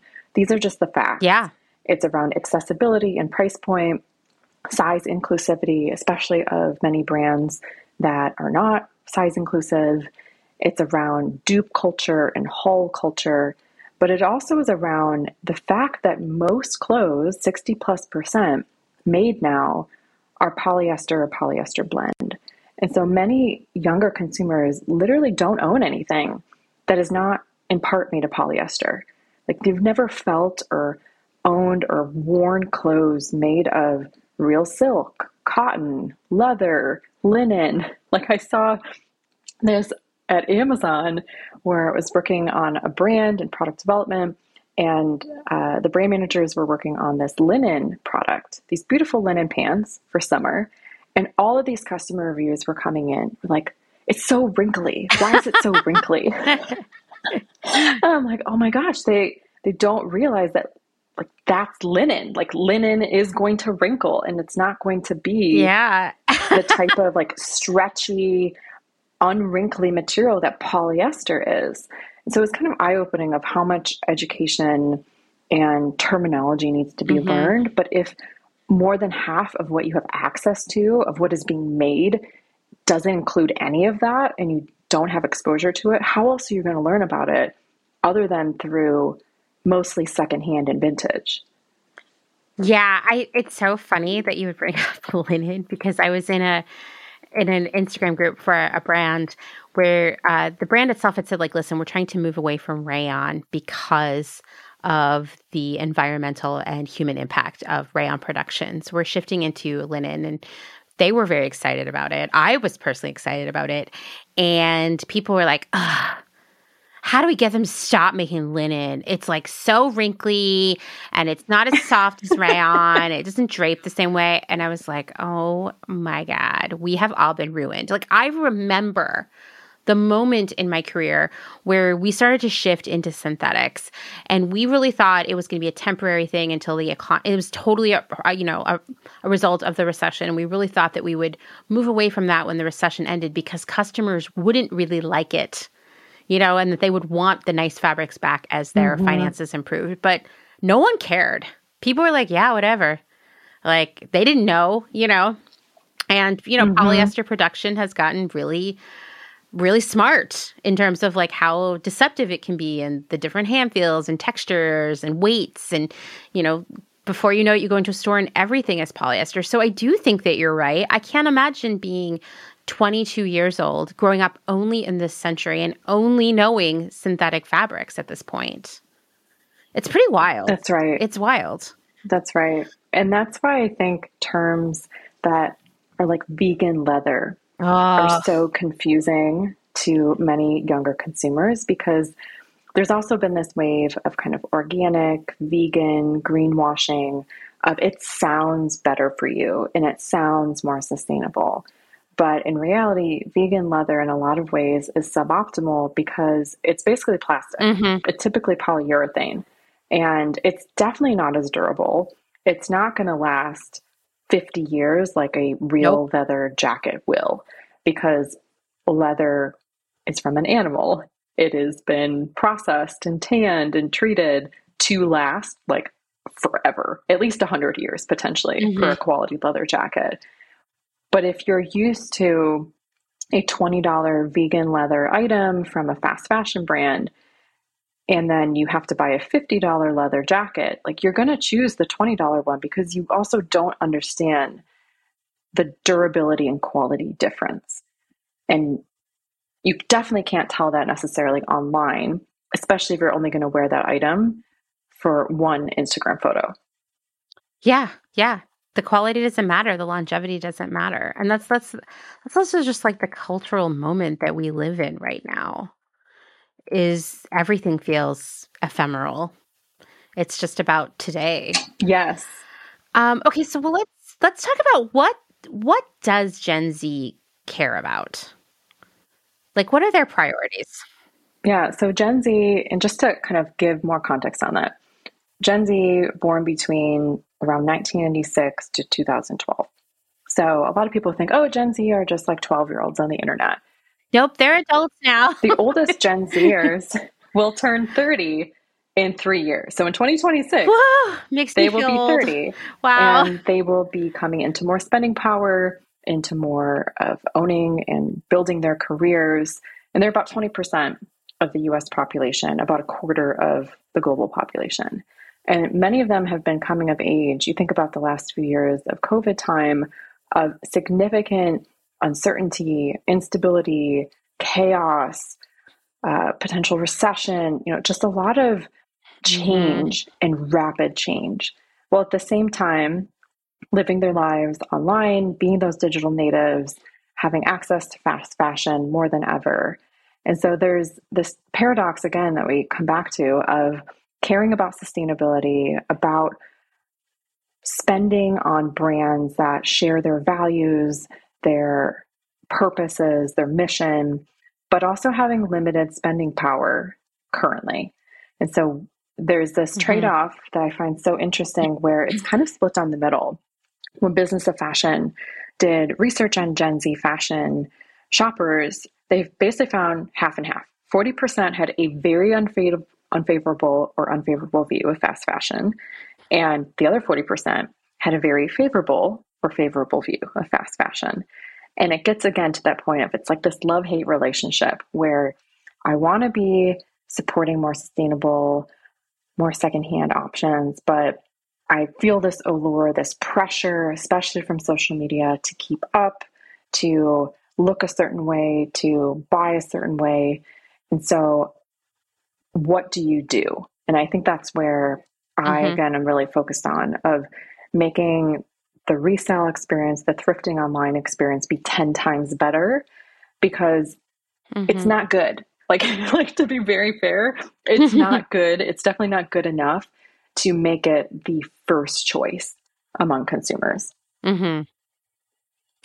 Yeah, I can agree with that. I mean, some platforms are better than others, but we have so far to go to have the ease and availability, the assortment that someone like Shein has on one website. That's right. And Right now, it's so you have to look everywhere right now. what another interesting point is for Gen Zers, the research is showing they have less qualms around buying dupes or fake items. Mm. And I remember, growing up in early 2000s and really caring more about fashion, what brands were cool and in, that like if you had a fake Kate Spade bag, you would feel a bit ashamed of that compared to Mhm. other people who had the real thing or a real Coach bag or a real Tiffany's charm bracelet versus like the dupe, which we Mhm. just called fake back then. It didn't sound as cool as Yep. dupe.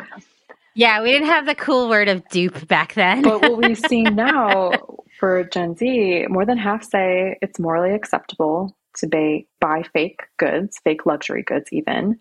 over a third say that they would wear a fake item, a dupe, and it's very accessible where fast fashion brands definitely rip off directly indie designers, other Mm-hmm. high-end designers, but they also create look-alike products that are substitutes enough to have the general vibe of whatever Mm-hmm. it's knocking off. So it gets to this point too of you don't have to actually save up to access that coveted, more expensive item. You can find the dupe, and there's hundreds, thousands of accounts on TikTok you can find easily that are all dedicated to finding this Aritzia dupe, this Bottega dupe, whatever dupe. Mm-hmm. Mm-hmm.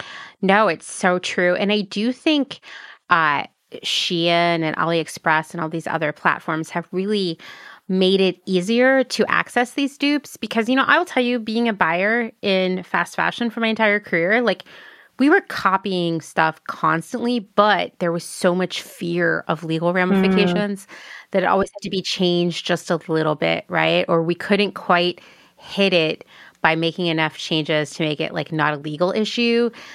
Sometimes those styles would just fall apart, or we would make enough changes, but they wouldn't resonate with the customer in the same way. And so it was very difficult because of the fear of being taken to court, or at least getting a cease and desist and having to destroy all that inventory. But Shein and these other platforms, they operate in this legal gray area where they can directly copy something and nothing is really going to happen. Like, of course, we just had a lawsuit filed, was it last week, that could be the beginning of that of a shift, but I don't know because, Shein itself even, they know that they're copying things, so they'll just make a couple hundred units and see what mm-hmm. happens. Do people buy it? Do they have to pull it? No big deal if they do because it was such a small order. If people buy it and they don't get called out, they will make 20 more iterations. And so I often, a lot of the haul videos that I see are hauls of dupes of a specific Yeah. brand.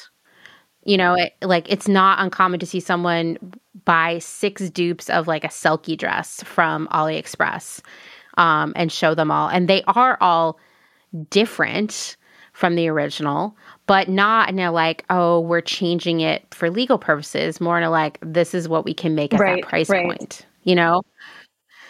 Yeah. And they're all also tiny. That's the other thing is they're all really tiny. Right. I think that a lot of it comes from a misunderstanding of how much clothes should cost. And millennials, Gen Z, we have been trained from fast fashion that clothes should be incredibly low prices, like single digit dollars for a dress, for a whole outfit potentially. And a lot of that has warped our expectation then and acceptance of mid tier premium luxury brands charging a lot more from that. And I saw this recently, this example where an artisan on TikTok creates these incredibly delicate hand beaded bags. So these tiny glass beads that she spends like 20 plus hours on per bag, constructing a Jeez. beautiful mosaic of faces. So you can think about almost like someone painting the different shades and shadows of a human face on a canvas. She's doing that with tiny, Mm-hmm. tiny glass beads, one at a time, like really a Wow. work of art. And the bags cost several $1,000s, like equivalent to a luxury handbag. And people immediately in the comments Mm-hmm. were like, this is too much money. This is a ripoff. Where can I find the dupe? And I feel for these artisans because I think they really treat it more as art first than as just a Mm-hmm. consumable Mm-hmm. fashion item. But of course, people Right. are enthralled with it. It's beautiful, it's unique, and they want access to it. And they're not used to being told no, that they can't find some cheaper dupe when it's probably only a matter of time that that style gets knocked off by a fast fashion brand. Mm-hmm. But it's this expectation of no way am I going to spend $50 for XYZ item. I want to spend $5 for that item. And you can probably find that through fast fashion.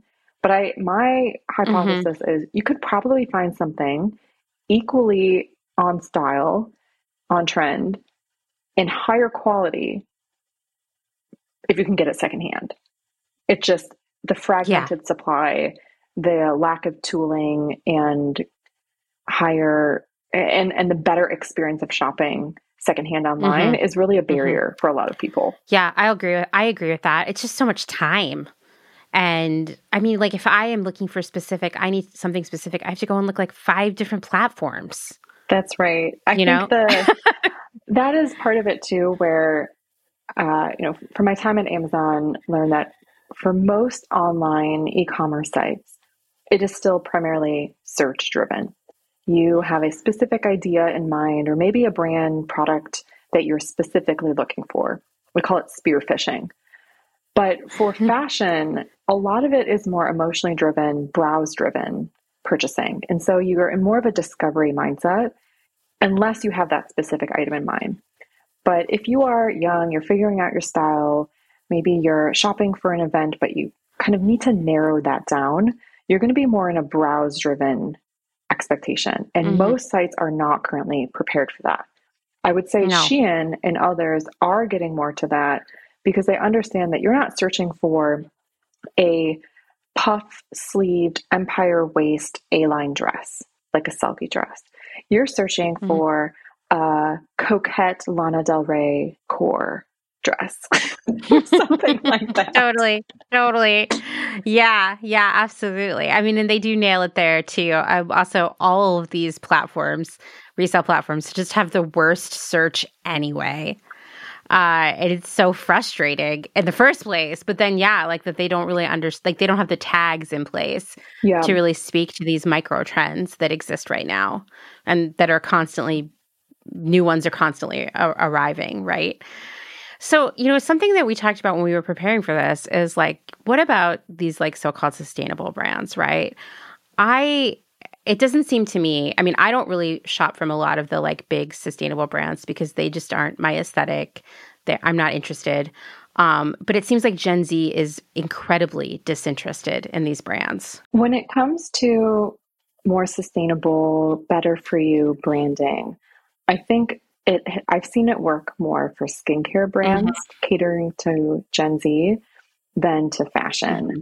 And I think the reality is for fashion, for a brand to be, quote, sustainable, to have that be a core part of their positioning and their product, it's going to be more expensive. Hmm. And it's not an area that they can really compete in, which is why I think, unfortunately, over the last few years, we've seen more and more of these sustainable fashion brands, many of which are women owned, locally made, go out of business, which is really sad because I loved many of these Hmm. brands, but they weren't as accessible or the styles were not as appealing to a younger generation who is not willing to spend that much on Hmm. clothes unless it's a very status signaling item, like, or they have a collector mindset for a specific bag, a specific brand. They're not going to be spending hundreds of dollars, even like $50+ on most items. Yeah, no, agreed, agreed. I think that is one of the biggest obstacles there, but I also think there is like sort of a trend slash aesthetic obstacle as well, because you're not going to find Lana Del Rey coquette core at a lot of these brands, or Barbie core, or Dark Academia, or whatever has come and gone. All these micro trends, like those brands don't really speak to that because they're not about micro trends. They're about like more longevity, right? More timeless appeal, Right. and that makes them more appealing to older customers. And then the price point ensures that it's older customers, and if I were That's 25, right. I wouldn't be buying any of those brands either. Like, once again, no judgment against Gen Z, because I know if I were 25 right now, I would be buying something from Shein like every other day. Like that's just like what it is to be at that phase in your life and for that to be your best option. For many people, Exactly. fast fashion is the best option right now. And it's unfortunate. That's right. I think the expectation that if you're 25, or let's say you're 15 Okay. even, and that you are going to have these very considered purchases, that you've done this research, you've saved up for it, like let's be be real in No. that these are teenagers and younger people who, why are we making those expectations on them when it's more of how do we address the people who are the 80% or the 20% of people who are contributing 80% Mm-hmm. of the holes, the overconsumption, the influencing related to that. I think for the average consumer, buying a few fast fashion pieces to fill gaps in their wardrobe, to fulfill a certain aesthetic, that is a totally different customer that we're talking about Mm-hmm. compared to someone who every month, every week is buying another haul from these fast fashion brands. Yeah, totally. I agree. And I mean, and there's a lot of that. Every time I post on Instagram that, on average, Americans buy 70 new garments each year, people freak out and they're like, how is that possible? And I'm like, are you kidding me? It's like so easy. You know, it's It's so so easy. easy. And even as a thrifter, I have to very measurably, mindfully not buy Mm-hmm. everything that I see when it's like, oh, this is cute or this is super unique or this is a great deal. I really still have to catch myself and say, do I actually like this? Do I need Yeah. it? Will I wear it? How am I going to style this? And even though I know I could easily resell it on Teleport, on anywhere else, I still want to make sure that I'm not just buying for the sake of buying, because I have now, after 12 years of not buying any newly made clothes just secondhand, gotten to the point where I've kind of like trained my brain to appreciate discovering, having that treasure hunt of an item Mm-hmm. thrifting without having to buy it. Like, I don't have to own something anymore in order to appreciate it and to enjoy that item.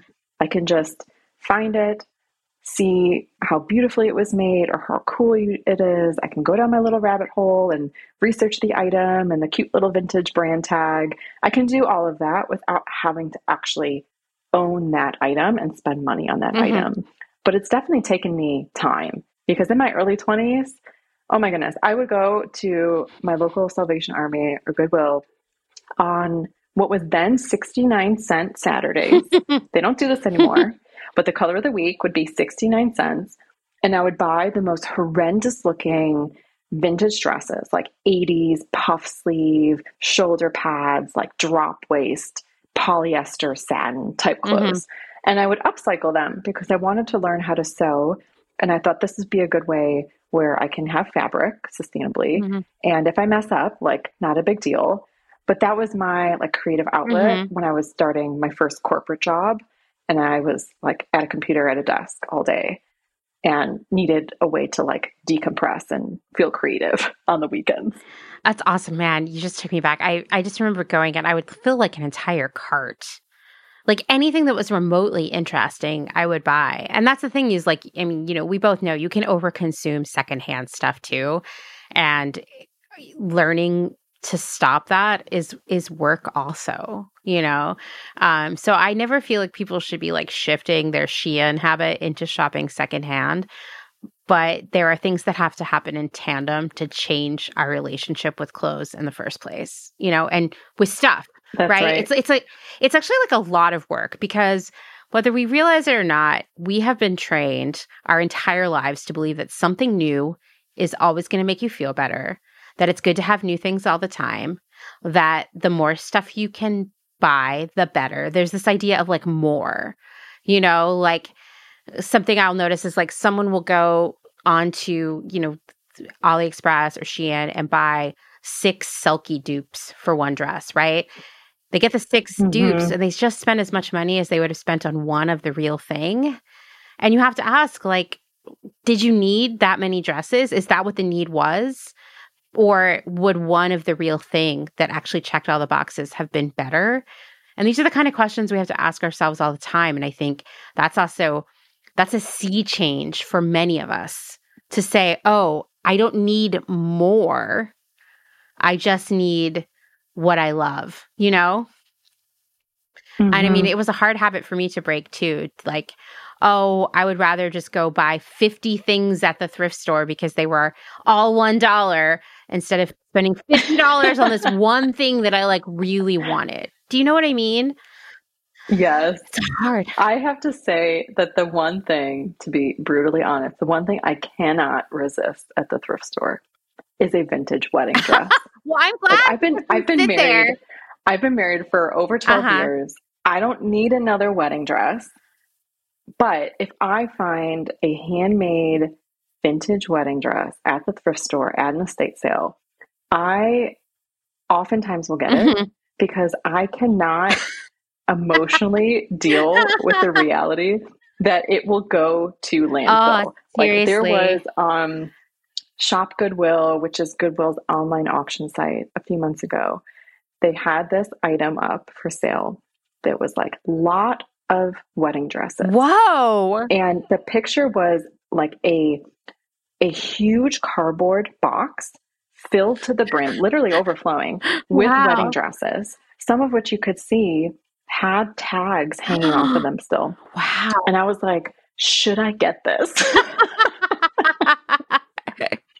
Like, no, I don't need this at all. But just when you know more, Mhm. sometimes it's harder to take that step back and say, like, I can't solve this very specific problem, even though I unfortunately know that 85% of all clothes are going to end up in landfill. Most of the clothes that you donate to the thrift store are not going to be sold. They're going to be shipped into bales and wholesale, sent off to the global south, polluting the world. Like it's just, it goes on and on. Right. But for wedding dresses, there's been 2 times over the last year that I have purchased a vintage wedding dress, not for me, but just because I'm like, I know someone out there, this is their dream dress. And I just need to like be patient and wait until the universe brings me this person. Right. And like, I will sell it at cost just so like that person can get a beautiful handmade item for like $40, whatever I paid for it. But that is my one thing that I really can't resist. Yeah, I can understand that. That's a feeling I relate to. There are definitely a few things like that for me too. And like I said, it has been a change for me and like who I am to go to the thrift store and not just throw everything I remotely like in the cart. Mm-hmm. And that, like it's not like I wasn't pretty much engaging in the same behavior if I went to Forever 21. Like it's, like, Oh, I throw it in the cart, Amanda. I throw it in the cart, and then you sort at and the then end. I Yeah. and then it was sorted. And I made a video for TikTok the other day about this, where I had probably 20 items in the cart, and I ended up with one. Yeah. And just to normalize that, you can whittle it down for each item. Consider, do I really like this? Does it fit? Is there a place for this? Do I have something pretty much the same and I'm just enthralled by a good deal? Yes. And ending up with the one thing. And it was a 50-cent little pink hat, like like what the British would wear to a royal wedding, this cute little Ooh. hat, and I'll wear it to the Barbie movie. Yeah. Because where else am I going to wear this? We definitely, my husband and I, we are both very avid thrifters, and there's always the moment of truth. We go somewhere kind of adjacent to the cash wrap, but not. And we start sorting through these things and like discussing them and making difficult decisions. And yeah, it's actually, I don't know, in a weird way, it's kind of like the most fun part of it all to like really make sense of it. But Mm-hmm. I didn't always have such a clear filter, and certainly neither did my husband. And when we've been in places where the thrifting is like really good, it's been more challenging to make those decisions. When you're like, yeah, but what if I never see this again? Like, I don't, well, what's your plan with it? Like, that's the Yes. hard part. It's a really hard part. And I would suspect it can be very similar when you're shopping Shein and you're just like, Mm-hmm. but this is cute too, And so it Yes. is, because they're gonna keep serving you what you like, and it gets really, really hard. It gets to that mindset, though, we talked about. Do you have more of a consumer mindset where it's just buy, buy, buy? You're not really going to enjoy that item, wear it, style it in new ways, versus a collector. Because Hmm. I think there are certain things where if you do love thrifting, you do love finding unique items for a collection, I think there is a place for that while still not dipping into Yeah. overconsumption, Yeah, because absolutely. it's a different way of acquiring something, and then you're likely going to retain it for a lot longer versus a Hmm. consumption mindset. You're buying it essentially to rent it and then get rid of it. Yeah. Yeah. I mean, I really like thinking about it that way because I do think that is what the behavior is. And if only, I Hmm. guess, just like resale, like you were saying, were even easier than it is right now, because I think those things could move on to new homes even faster. If it was easier to find the things that you like.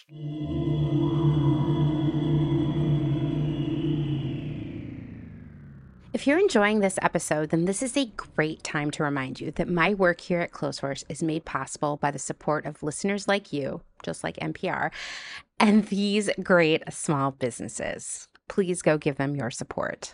Blank Cass, or Blanket Coats by Cass, is focused on restoring, renewing, and reviving the history held within vintage and heirloom textiles. By embodying the love, craft, and energy that is original to each vintage textile as I transfer it into a new garment, I hope we can reteach ourselves to care for and mend what we have and make it last.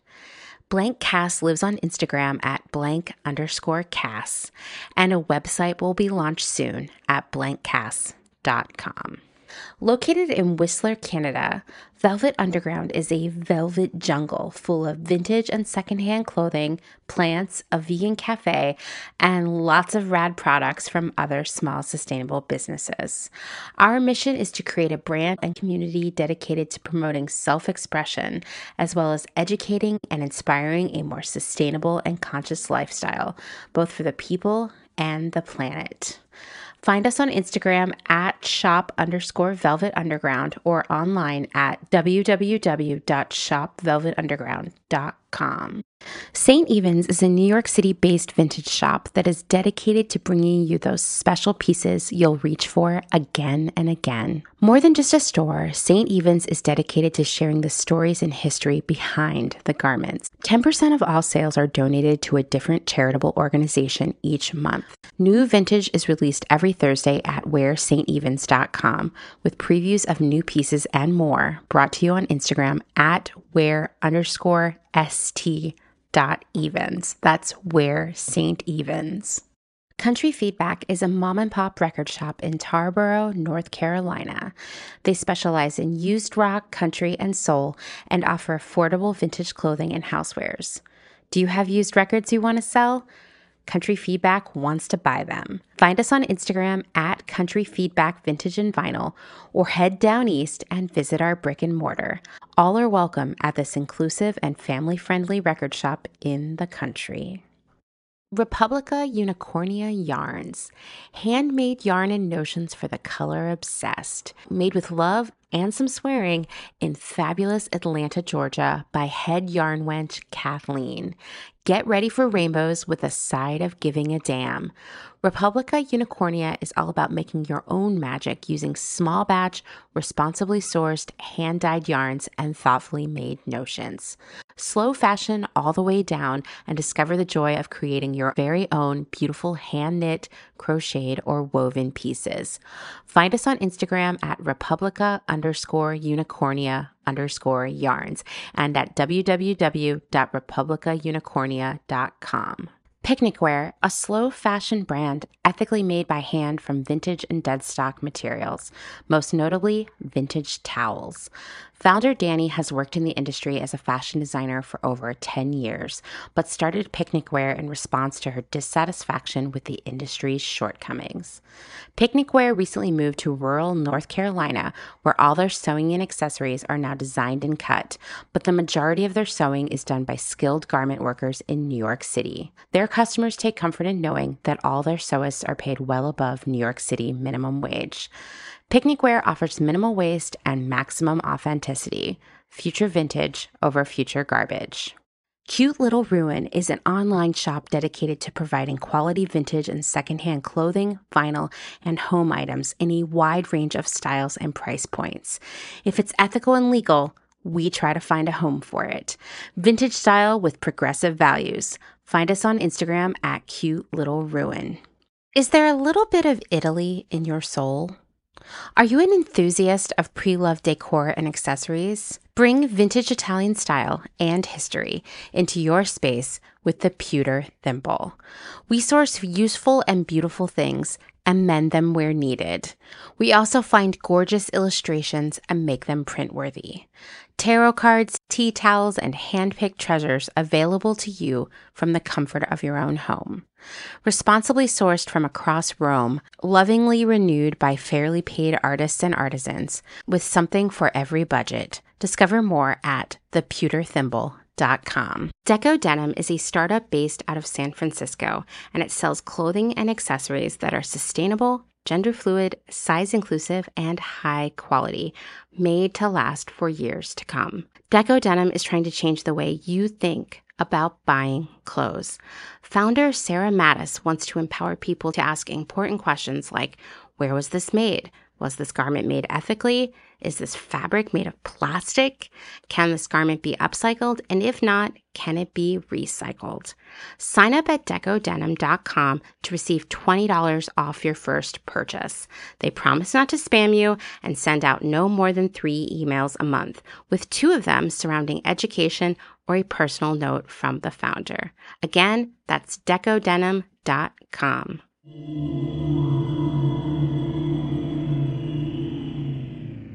Thanks to Danielle for spending time with me.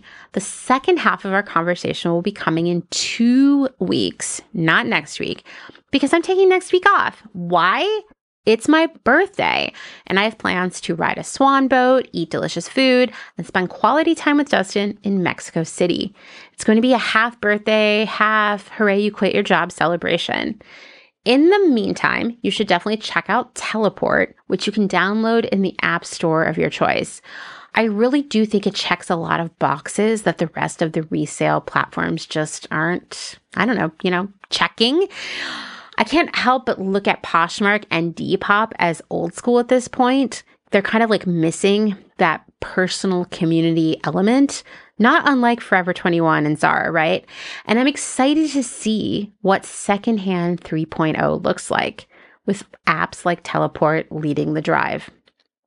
All right, well, that's all for this week.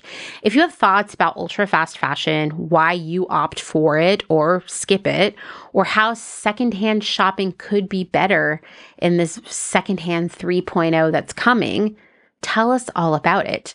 You can drop me an email at amanda@clotheshorse.world, or you can even record a voice memo and send it to me that way. You can also call the Clothes Horse hotline, and I'll leave that number in the show notes. I would love to include your thoughts in the second half of this series coming in 2 weeks, so don't procrastinate. As I said in my conversation with Danielle, if I were 15 or 20 or even 25 right now, and I didn't know the things that I know now, I would 100% be buying stuff from Shein. I would probably be buying dupes of Selkie dresses on AliExpress. It's easy to be on an ethical high horse when you have a lot more life experience and knowledge, right?